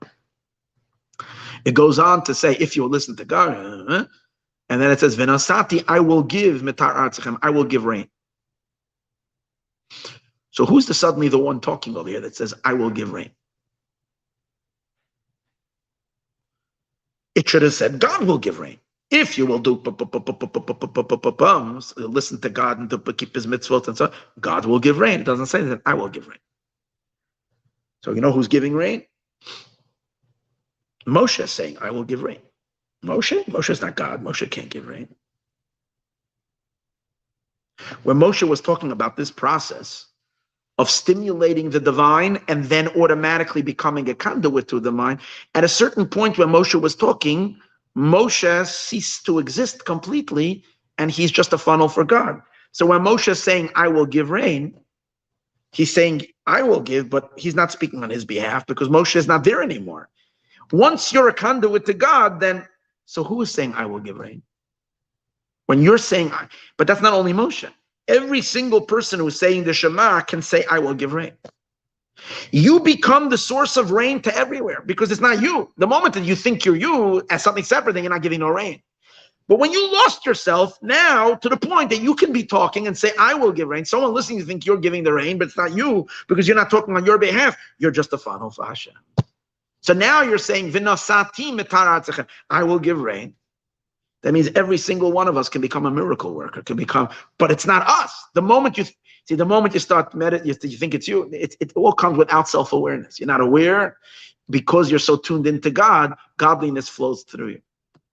You meet people, you tell them exactly what they need to hear. You didn't even mean it. You don't even know that you're telling them something that, you say the right thing exactly to them. Basically, it's God speaking through you to that person.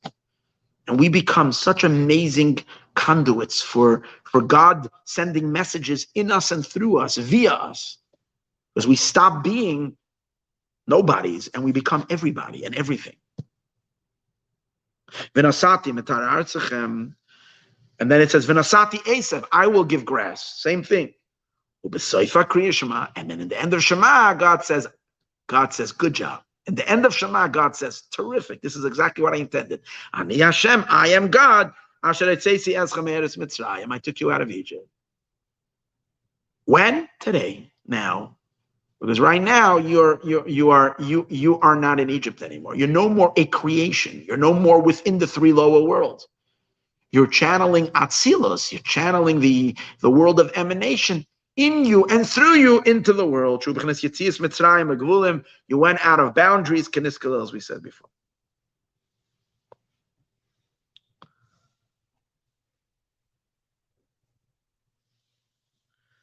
Okay, we're not going to learn to the end of the discourse because I don't understand a certain part of it further, but I just want to learn a little further because we want to connect it. Because last week, Parshas Bo was Yetzias Mitzrayim, the going out of Egypt. This week is the splitting of the sea.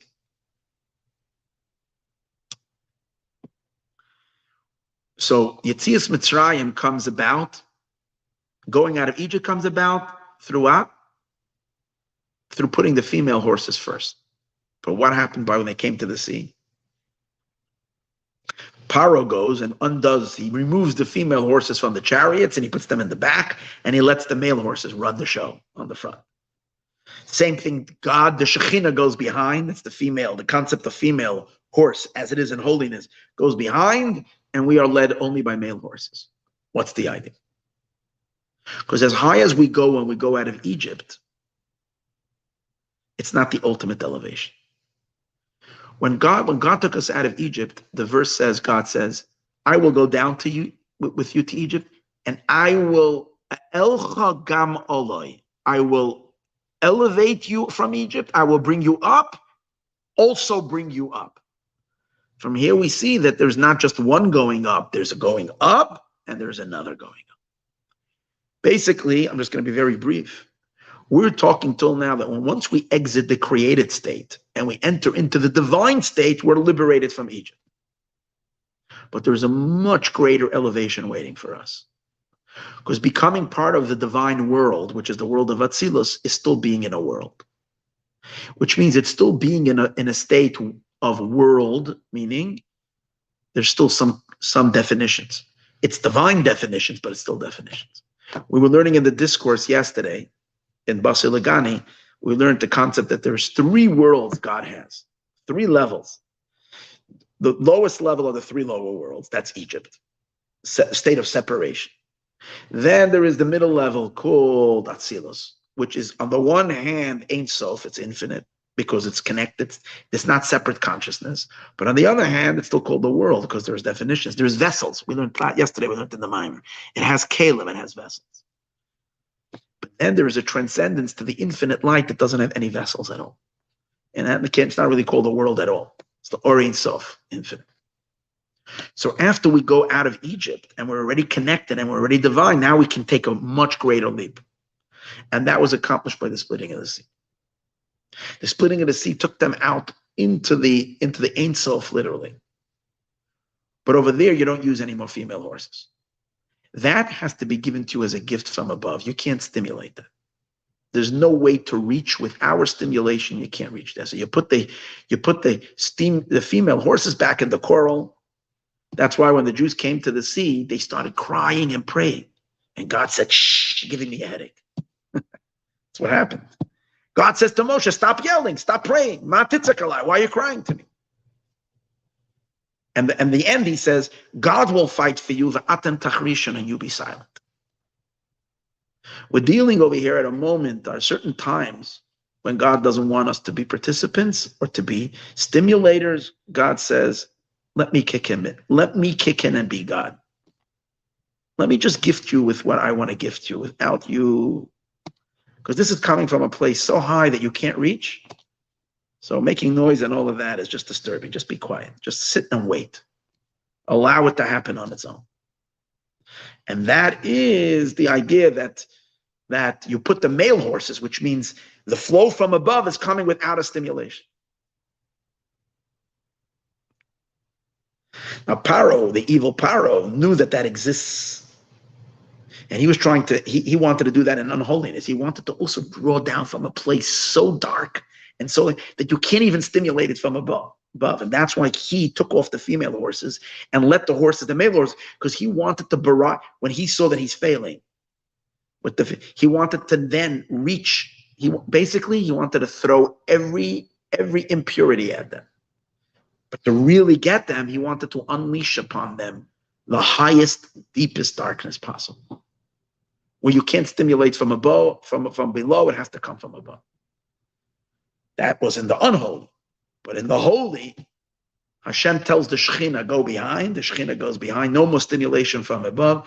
Allow the lights. Basically, and in the higher terminology that he's going to use over here, he says all the stimulation that we stimulate is only the lights of Atzilus beginning from Chachma. Chachma is the first of the 10 Sefirot that has a relationship to the world. From that place, our stimulation from below can draw down more lights from Chachma. Chachma and Dawah. Chachma is enormous lights, godly light, but it's above Chachma is Keter, the crown. From the crown, you can't reach through any stimulation. For the crown, you can only be silent. That's the. Let's read a little further, and we're going to continue it next week. I just wanted to at least get into this kind of the arousal from above. That comes through the arousal of below. Anal, which is the exit of Egypt.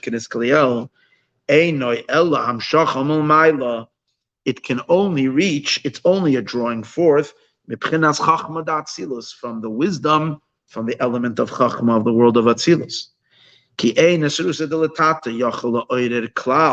Because the arousal from below cannot evoke. It can't stimulate or evoke beyond Chachma of the world of Atzilus. It caps out. There's only a certain point. It's like a person yelling, like you crying out. You're stuck in the wilderness or something, and you're crying out. There's only how far your voice will be heard. How far will it go? And if you're lucky, the helicopters that are searching, they don't even hear you, but they happen to be searching with certain, and they spot you on their own. They come to the rescue on their own. It's not because you're calling or making a flare or whatever is not catching their attention because they're too far to see you. On that end, but if it comes, it'll come. The search teams are coming on their own. That kind of idea. Ki Abba Yasid Brata, because Malchut the Shechina, which is the source of us, the source of creation. The Shekhinah is called Brata. She's called the daughter. Because in Atzilus, let's say, in Atzilus, we discussed this, the entire configuration of Sefirot are two couples. Father and mother, Chachma and Bina, and then son and daughter. Malchut is called daughter. So the sages say, the Zohar says an interesting thing, that the daughter, which is the Shekhinah, which is the source of creation, is rooted in father. In the level of father called Chachma. Father's girl. The father has a relationship to his daughter. So Chachma is infinitely beyond Malchus. But Malchus has a special connection to father. So when she cries out, she evokes her father. She invokes the levels of spiritual light that come from Chachma. But beyond Chachma, she can't evoke. And that's Keter. Chachma compared to Keter is considered nothing. Beyond the world of Atzilus, into the infinite light, from there we can't evoke.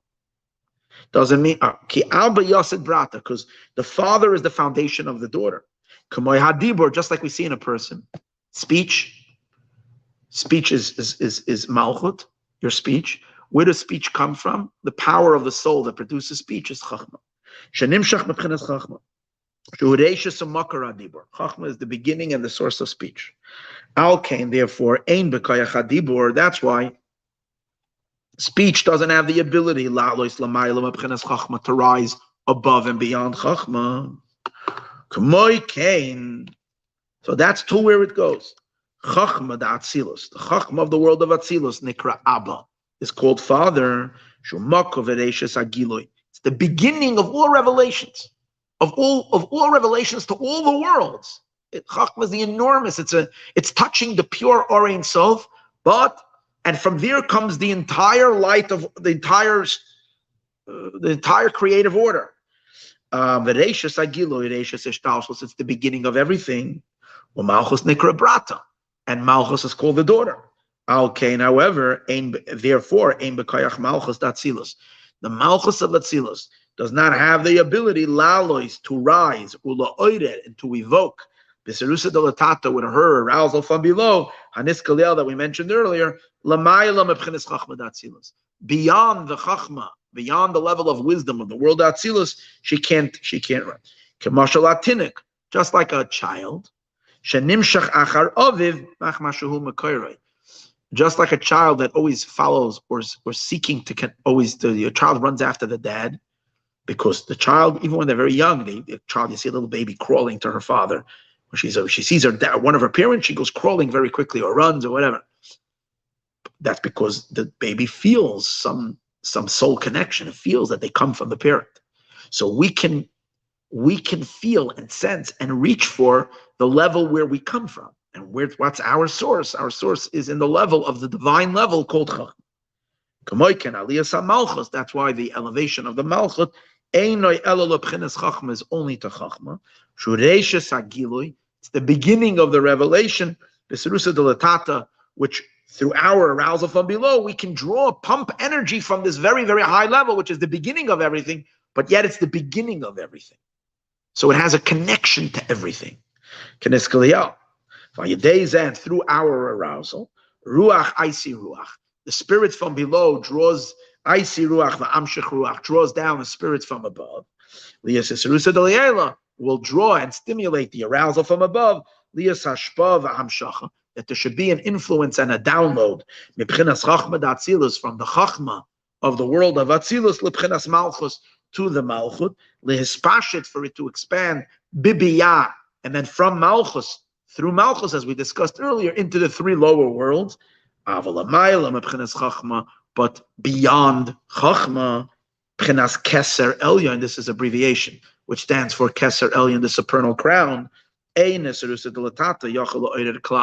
On that level, the arousal of below cannot awaken, because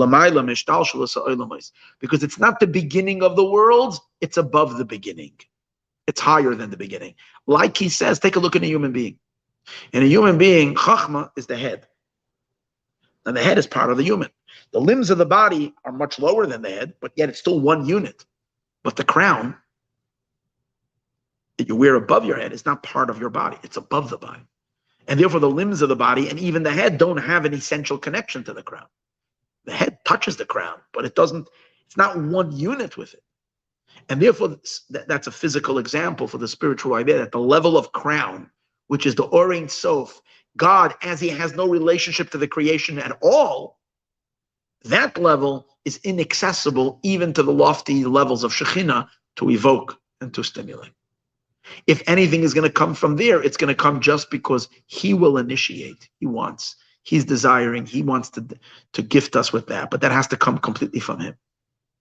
So Chachma is called Rashis, the beginning. Lebchinas Bina is Chachma is considered the Rashis to Bina.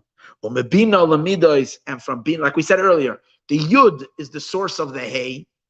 Chachma is the power that creates that Hay, but it's still a source for it. Umebina, from Bina goes the Midot, the emotions, and from there you map out or formulate all of existence. Now,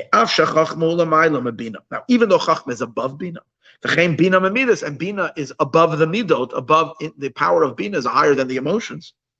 They still have a value one to the other. They still have a significance one to the other. But the level of Chachma, the wisdom, in compared to the level called supernal crown, Nemar, on that it says, Ein aroich lecha. It is not compared to you. That means it has no relationship whatsoever. She'ein aroich klal, doesn't have any comparison at all. Shubchinas ayin mamish. Chachma and everything that comes from it compared to Keter is considered absolute nothing. Literally nothing.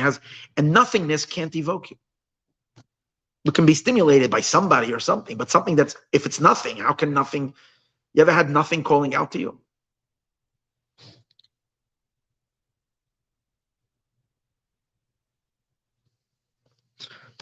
a person who's responding to nothing, they usually put the person into an asylum. You understand?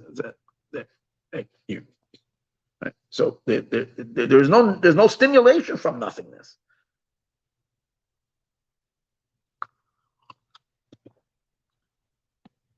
Chachma comes from nothingness. And the level beyond Chachma is absolutely removed. Which is the crown, it's utterly above all the evolving order of creation. This is called the skull of the world of Arich. Arich is a Kabbalistic term for Keter. Malchus the Ein Sof is the Malchut element of the infinite. It's like the crown below. It's not part of the head. It's above the head. The Ein Shaykh is Klal doesn't have any connection to the head itself. It's not like Kamoy Hayad Vaharegel. It's not like the hand and the feet. Even though they're much lower or inferior to the head, they're still part of the same body. They have a relationship. But the crown is above the head. The same is true. The supernal crown, Ein Lo Shayches Klal, doesn't have any relationship at all. Im B'chinas Chachma with Chachma, She'ein Arich Klal, there's no comparison at all. That's why the arousal from below is not capable of evoking at all L'B'chinas Keser to the level of crown. Rakudavar, but what then? Rakudavar Shachal Memela. It's something that could descend or could, it could download, so to speak, on its own. Shebchinas Keser Mizgala, when Keter reveals itself, it's utterly up to Keter. It's not up to anybody stimulating it. Memela b'liyasurusa delatata klal, without any arousal from below at all. Kamoi, when do we have a revelation like that? On Shavuot, by the giving of the Torah. We can't do anything to arouse the giving of the Torah. Giving the Torah is the 50th day. It's a moment of silence. We don't say Sephirah. We don't count the 50th. We're silent.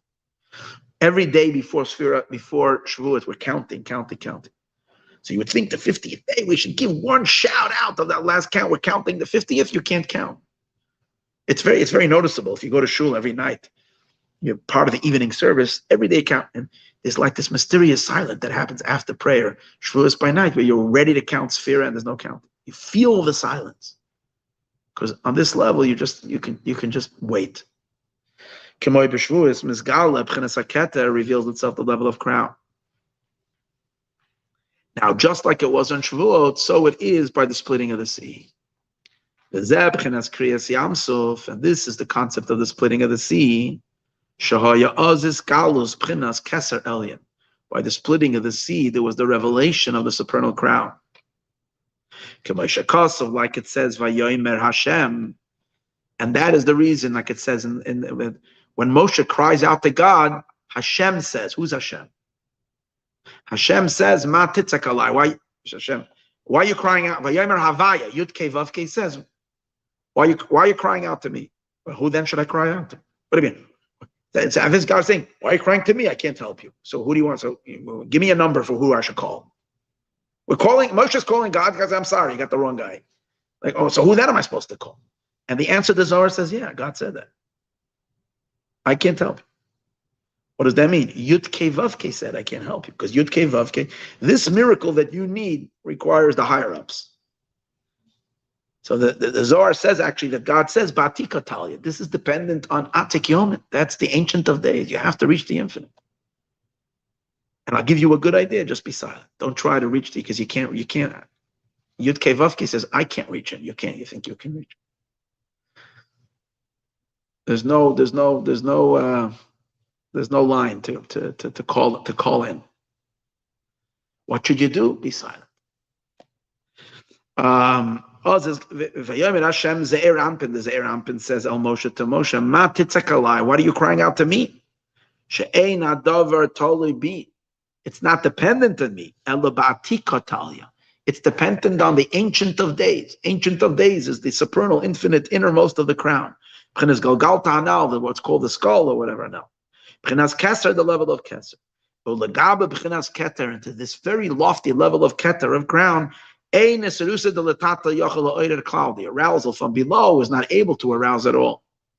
V'zeu, and this is the meaning why it says, Hashem yilochem lochem, God will fight for you, v'atem tachrishon, and you be silent. And the Zohar explains, what does that mean? Silent doesn't only mean silent in your vocal cords. Loi tit'aren.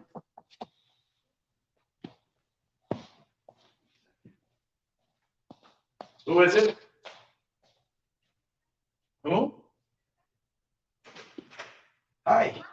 How are you? Yes, for sure. Yes. That's so nice that we have another. We're about winding down. We're probably just at the last few minutes, but that's okay. I was watching all the way. Ah, okay. So you're with us. Now you know what's happening right over here. So this is what he says, Loi tit'aren midi. Don't arouse anything.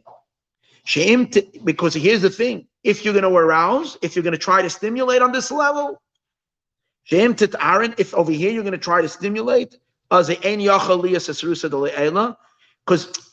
every awakening from below is only going to awaken a stimulation from above that is equivalent to what you're stimulating. As we spoke earlier, remember we spoke earlier that the Hashem's response to us is always an equivalence to the way we're awakening. And therefore, to a level where we have no relationship at all, where we are actually utterly meaningless, to such a high, lofty level, the only thing you can do is just hope and be silent. That's only from the levels of chachma, from the levels of wisdom. Over there, we can awaken. But by the splitting of the sea, there was the revelation of Keter, which is the crown. That if it reveals itself on its own, without arousal from below. And that's why it says you should be silent, which means allow the male horses to come out without the female horses. No stimulation. And as a result of that, the splitting of the sea happened. And I'm going, and this part already starting to explain what happened, what is the content of the splitting of the sea, which means that the sea becomes dry land, which is a certain equality that takes place in all of existence. The highest, most hidden levels, the sea represents hidden and concealed. Whatever is concealed suddenly becomes revealed. And that can only happen when something that completely supersedes the entire system is introduced into the system. As long as the general divine stimulation that comes into creation, that works kind of like, that's the source of the system, is flowing, then there's borders and boundaries. And there are certain things that remain up above and certain things reveal themselves. And then even when you can increase the light, you can draw down more energy, but there will always be, certain barriers. The idea of the splitting of the sea means that every single thing that was once hidden became accessible. Everything was revealed. It means and what does that mean? That means that the entire system was sabotaged of existence. And how did that happen? That's because something infinite, because Hashem himself, who's generally outside of creation, revealed himself, and to him the high and the low are absolutely equal. That means what we think is high and therefore lofty and spiritual and great, and this is low and therefore far, that's only within the paradigm of creation. But once we introduce God himself, it's like you have like the super billionaire. So to him, you have a guy who's like generally the wealthiest guy in the shul and the poor guy in the shul. But if this guy, they're both equal. It's like, because to him, they both have nothing. They're both paupers. That's kind of the idea. But with God, we're talking about in a real way. Over here, it's also just relative, but in a real way. If Hashem himself is revealed, that creates this equality and equalization in all of existence. So what happened? All the secrets, all the concealed levels suddenly were suddenly like unearthed. Everything came out to the surface, which expressed itself that there is usually a barrier called the sea, which the physical sea is also a place where there's a whole hidden world with beautiful corals and fish and amazing stuff that are in the sea, but they're usually unknown to us, besides a few divers who go down there.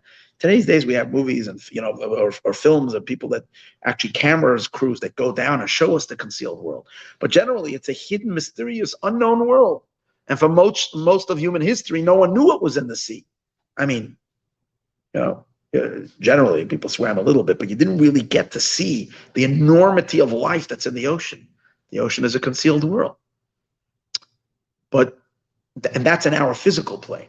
But on a far broader perspective, we understand that the ocean represents and reflects levels of existence that are concealed.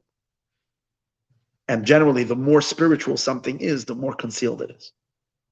And the higher, and this what is concealed, what is considered revealed in a certain world, every world has a higher reality that's considered the sea in that world. It's what they don't know. It's like, in this level, down here we know hardly anything. Imagine if we can go visit and hang out with the angels a little bit. We find out that they know much more, right? What we don't know, they know. But to them, there is also a realm that they don't know. That's beyond them. That's called the sea to them. That's the closed one. And then if you go up to a higher world of higher angels or higher beings, they know much more. So what was concealed to the previous world is to them dry land.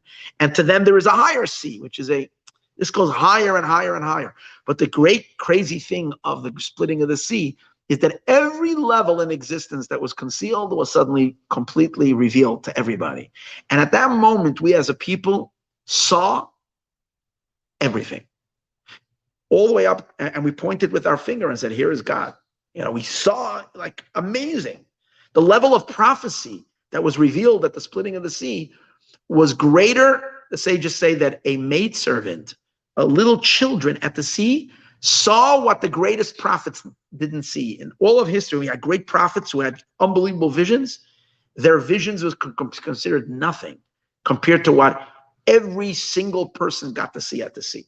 Because the splitting of the sea is considered the highest level of divine revelation. Well, what made all of that reveal itself, which is usually never happens? That's because of something even deeper that happened. And what happened? Because God himself, the lights of Keter, which is the infinite light of Hashem himself, was suddenly downloaded into the creation. Compared to Keter, all of creation is nothing. The highest and the lowest are equal. So there's no problem of crossing all these, interacting between all these levels. And therefore everything was revealed.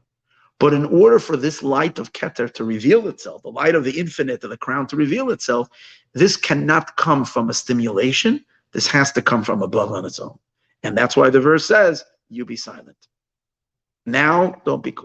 And this was reflected in the concept as well, that till now, they put the female horses in the front, which female represents the stimulation from below, to evoke the downloading from the influencer from above. But in this level, you can only sit back and be quiet. Let's read the last few lines. And I want to come back to this part next week, just to that he converted sea to dry land. From the concealed became revelation.